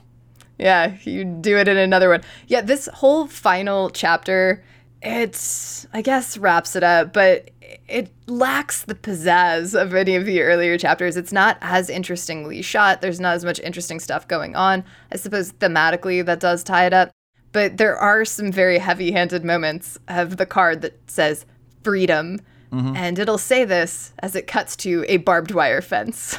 You're like, okay, buddy. Then a little bit later, we have Christian Bale, our pilgrim who's progressed all this way through modern iterations of the locations and the people from the Pilgrim's Progress, the text of John Bunyan. And he will also, along the way, have gained the origin story of the Hymn of the Pearl. And he will do this with a Kierkegaardian angst of existentialist bitterness and regret to come once again to the desert, to the side of the ocean, or he passes through that desert, I suppose, to reach the water and look up at the sky. Begin. Because his journey is just now beginning. And that's actually also something that does come from Pilgrim's Progress, is this idea that the journey actually does begin. It's a second journey once you reach that point of conversion. When the burden, you have to make that decision to unleash the burden, and then it's a whole nother journey struggle once you've quote unquote awakened to try to still find that place. Or he hasn't magically found meaning. He has just gotten, this is almost a rock bottom place you have to reach first. He's reached his little rock bottom at the bottom of this cliff here so that he can now truly begin the journey as an awakened man. I question whether or not he is, but then again, I am no pilgrim. I have made no progress. I side with the either part of the Kierkegaardian either or. I am fine with an aesthetic existence. I find meaning in meaninglessness, and I'm all right with that. So fuck those wicket gates. But if our pilgrim, our Rick here, our sad, angsty Christian Bale needs to find some sort of clarity and hope in the or part of Kierkegaard, he might as well give it a try, So, yeah, that's that whole thing. And also, side note, though, back in the death chapter, the one really important thing that comes from this is that there will be some foot play where Natalie Portman does shove her feet into Christian Bale's mouth. There are a lot of people who are near and dear to me that are foot fetishists, and it was great when I said I was doing this movie. I think there were 3 different people that all they had seen from this movie was that one scene that has made the rounds among the websites out there, I guess, that collect various bare feet clips. So for those of you out there, who want to know that that's there and you have not seen that yet, super important because it's pretty great. It's a fun little moment and it just comes out of nowhere. It's a gift, And then back around here to the Kierkegaardian angst. So we take the good with the bad. Yeah. We've got some fun little foot play in there, and then the horrid, dreaded, bitter angst of existentialist failed Gnosticism. Okay, so I found this quote, because this Okay. was actually what I thought was a nice little sum up of the movie itself. This came from just a work by a guy named Trevor Loga, who is one of the people who wrote about Kierkegaard in Terrence Malick's Knight of Cups. So Okay. if you want to look up the rest of that and some Kierkegaard, but I liked the way that it started. And it was initially, Vladimir Nabokov writes in his autobiography, Speak Memory, I was unaware that time, so boundless at first blush, was a prison. Human consciousness seeks the infinite in the finite. It inevitably falls short. It always misses the mark. It is always unfulfilled. And even if fulfillment is found, death quickly slams the door shut. The unhappy consciousness clings like a shadow to every fleeting pleasure. After dizzying Dionysian dithyrambs in Vanity Fair, we throw ourselves into various penumbral stoicisms or melancholy gnosticisms, world-weary with promising pleasures that tease to taste but never satiate. The carnival cannot sustain itself. What we desire and how we desire determine the contour, the meaning of our world. We move throughout various worlds at differing stages of life, searching each world for something we seem to have lost. We know only enough to know we are lost. To know that we are lost, however, is the beginning of a quest. Not to know is to be in despair. So, little Kierkegaardian philosophy there with the Knight of Cups, this idea that we know only that we're lost, but once we realize that, that begins our quest. Hence, basically this whole thing has been a lead up to the moment of being like, I'm a sad little angst ball. I'm going to do something about it. That's essentially what this movie is. It's like, oh man, I live in an aesthetic prison and I want to wake up. L.A., the aesthetic prison. Yeah. Basically, So- I mean, yeah. Yeah, so basically, whether or not that's your cup of tea, that's a different question. But this movie, totally lucid. Makes total sense if you bring your source material to the table. Just bring a few books and some poetry, and you'll be there. You'll be there. Study the tarot for a little bit, and Knight of Cups. Straightforward. Speaking of straightforward, the top 5. My honorable mention. I didn't have a good honorable mention. My honorable mention goes out to Natalie Portman's toes. Yeah, no, she's got nice feet. Actually, there is at that press conference, for whatever reason, at some point, Christian Bale just says, "Oh, Natalie, she's got great toes." Yeah, he looked a little into it, so I feel that. My My honorable mention goes out to that dog that was trying to catch his little ball and failing, and he kept trying, and he was pushing through that water. Basically, our movie within the movie, the 32-second cut of not a Knight's Tale, the Knight of Cups, right there in that dog. Mm-hmm. Who's your number 5? My number 5 is not a who, a what, or even a how, but a where. The city of Los Angeles. All right, yeah. It's a film that takes place in Los Angeles that you could think is trying to make Los Angeles look desolate and dreary. I don't know. Does it? Exactly. You don't know. And that's the interesting thing. So, yeah. You're number 5. A desert that faces the ocean, My number 5 is Terrence Malick. All right. He has a style, and he sticks to it, and I respect that he directs movies the way he wants to direct movies. All right. Who's your number 4? That was, okay, you got me there. My number 4 was Terrence Malick, indeed. He's just always seemed like one of those filmmakers you say to yourself, man, I should really get into his films, but God, who has the time? But I appreciate what Terrence Malick brings to the table, and I hope I have some time to look into his other films at some point.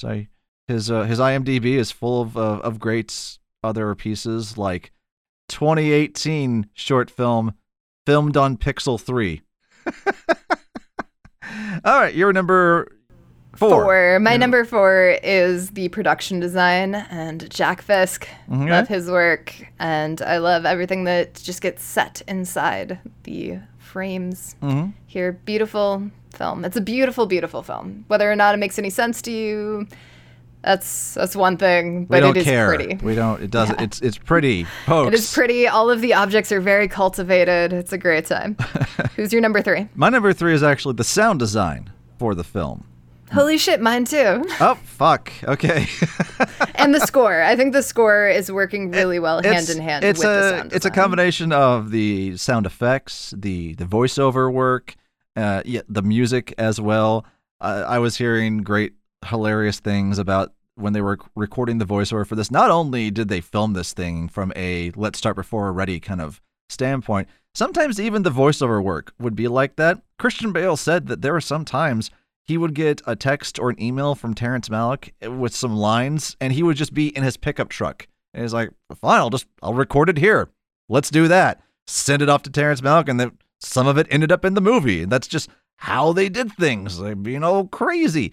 And the sound effects are really kind of what helped to unite all these very disparate clips of video from various film cameras filmed during various points in different parts of the country. The sound effects, just tie it all together, and that dreamy musical score that guide us through this journey all the way through. Yeah, there's a certain leitmotif refrain that happens in the score that pops up over and over again that is our one constant that is very dreamlike. Who is number 2? I'm assuming we probably have the same 1 and 2, actually. We might. Who is my number 2? Who are my number 2, London? Because my number 2 is the cast.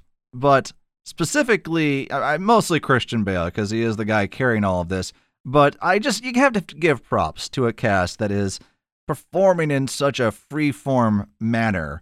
The fact that, like we said earlier, Christian Bale, he's put into a scene where he has to pick up a woman at an art gallery or whatever the hell, and where his mind goes is, where do you live? Because I want to write you a letter. Like, wow, that's Batman's move, man. That's how Batman does his thing. And to just be the emotional core of a movie where emotions are so abstract and free-flowing is pretty wild, and honestly a lot to ask of an actor. You would think, oh, he didn't have any lines, so it must have been really easy. I don't think so. I think this lines would have, having dialogue written down for him may have made this a lot easier on Christian Bale. But no, man, stepped up to the task and was just ready to go for it. And other actors like Natalie Portman and Cate Blanchett were also of the same mindset. So I like that. You're number 2. Mine are also a who are situation, but it is not the cast. Oh. It is the editors on this film. Yeah. So much footage. So much random footage of butterflies landing on leaves and guests at a party filmed with wide-angle GoPros or whatever. So the amount of stuff they must have gotten, especially knowing how Malick films things, which is, let's just film everything and see what happens. I have no idea how many hours of footage they were working with, but I can assume that it is a lot. It took 4 editors on this film to just give it different passes and pick out different stuff to create and carve out this narrative.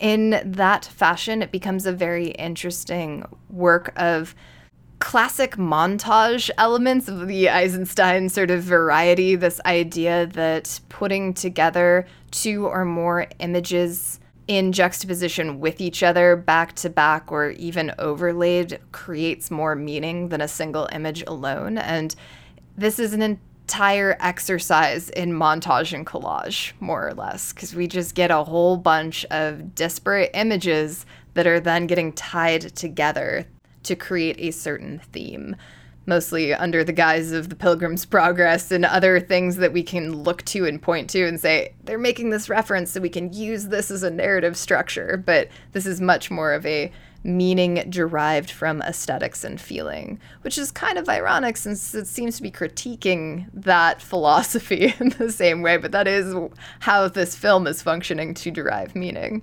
So paradoxes all around, but great editing job. So there we go.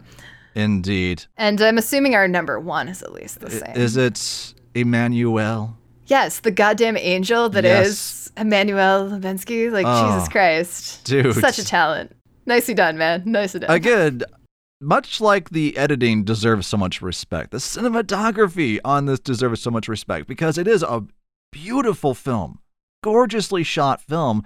And normally, a film that is shot in a beautiful manner that looks so painterly that looks like it's staged so well looks that way because everyone took a lot of time to set up shots to make those things happen. And as we've discussed, that clearly was not happening here. I mean, there are some standalone shots here and there that clearly were set up very deliberately to be framed up just the right way to get the horizon looking good. But even the stuff where it's very clear they started before they were ready, it still looks good. So, my God, Emmanuel Lubezki, bringing the thunder like at a drop of a hat. Yeah.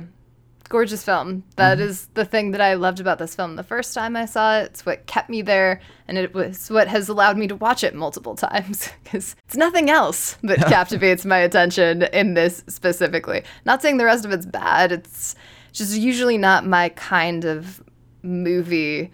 The way that Terrence Malick makes movies is generally not my kind of film, except for the fact that he always brings the cinematography. And so if he gives me something pretty to look at, goddammit, I'm there. And so, yeah, just drags me in. And I can't remember what the safe word was. Oh, yes, I do kind of remember what the safe word was, because we've already said it multiple times. I'm so confused, London. If only there was a way to know without a shadow of a doubt what the safe word was. As we safe word out here, we'll say that this is a film that is very obscure in a lot of ways, but it's also very clear in what it's doing in a lot of ways. It tells us right at the top it's doing the Pilgrim's Progress, tells us it's doing the Hymn of the Pearl or what have you. So all you need to do is do your research. And that's what we're trying to do for you here, just to bring you, as we safe word out, a little bit of clarity into your film going experience. Yeah, clarity. Safe word. There's no place else I'd rather be. We got more bounce in California than all y'all combined. We got more bounce in California. We like to party all the time. We got more bounce in California where the hustlers all reside. We got more bounce in California, rolling easy when we ride. Well, excuse me for a while, but it's time to propagate. I'm coming from the land where the seasons never change. Well, all around the world they're all looking to LA, always the first in new directions, cause Cali leads the way. We got more bounce in California than all y'all combined. We got more bounce in California. We like to party all the time. We got more bounce in California where the hustlers all reside. We got more bounce in California, rolling easy when we ride. Now everybody's by the pool, all peeking out on ecstasy. Just bump into a playlist that's all down on MP3. Here comes another group of ladies parked on mama's SUV. Well, I've seen that blonde before in a vivid DVD. We got more bounce in California than all y'all combined. We got more bounce in California. We like to party all the time. We got more bounce in California where the hustlers all reside. We got more bounce in California, rolling easy when we ride. Just a little bit higher, baby. Just a little bit higher now. Just a little bit higher, baby. Just a little bit higher now. I'm escaping to the one place that hasn't been corrupted by capitalism. Space!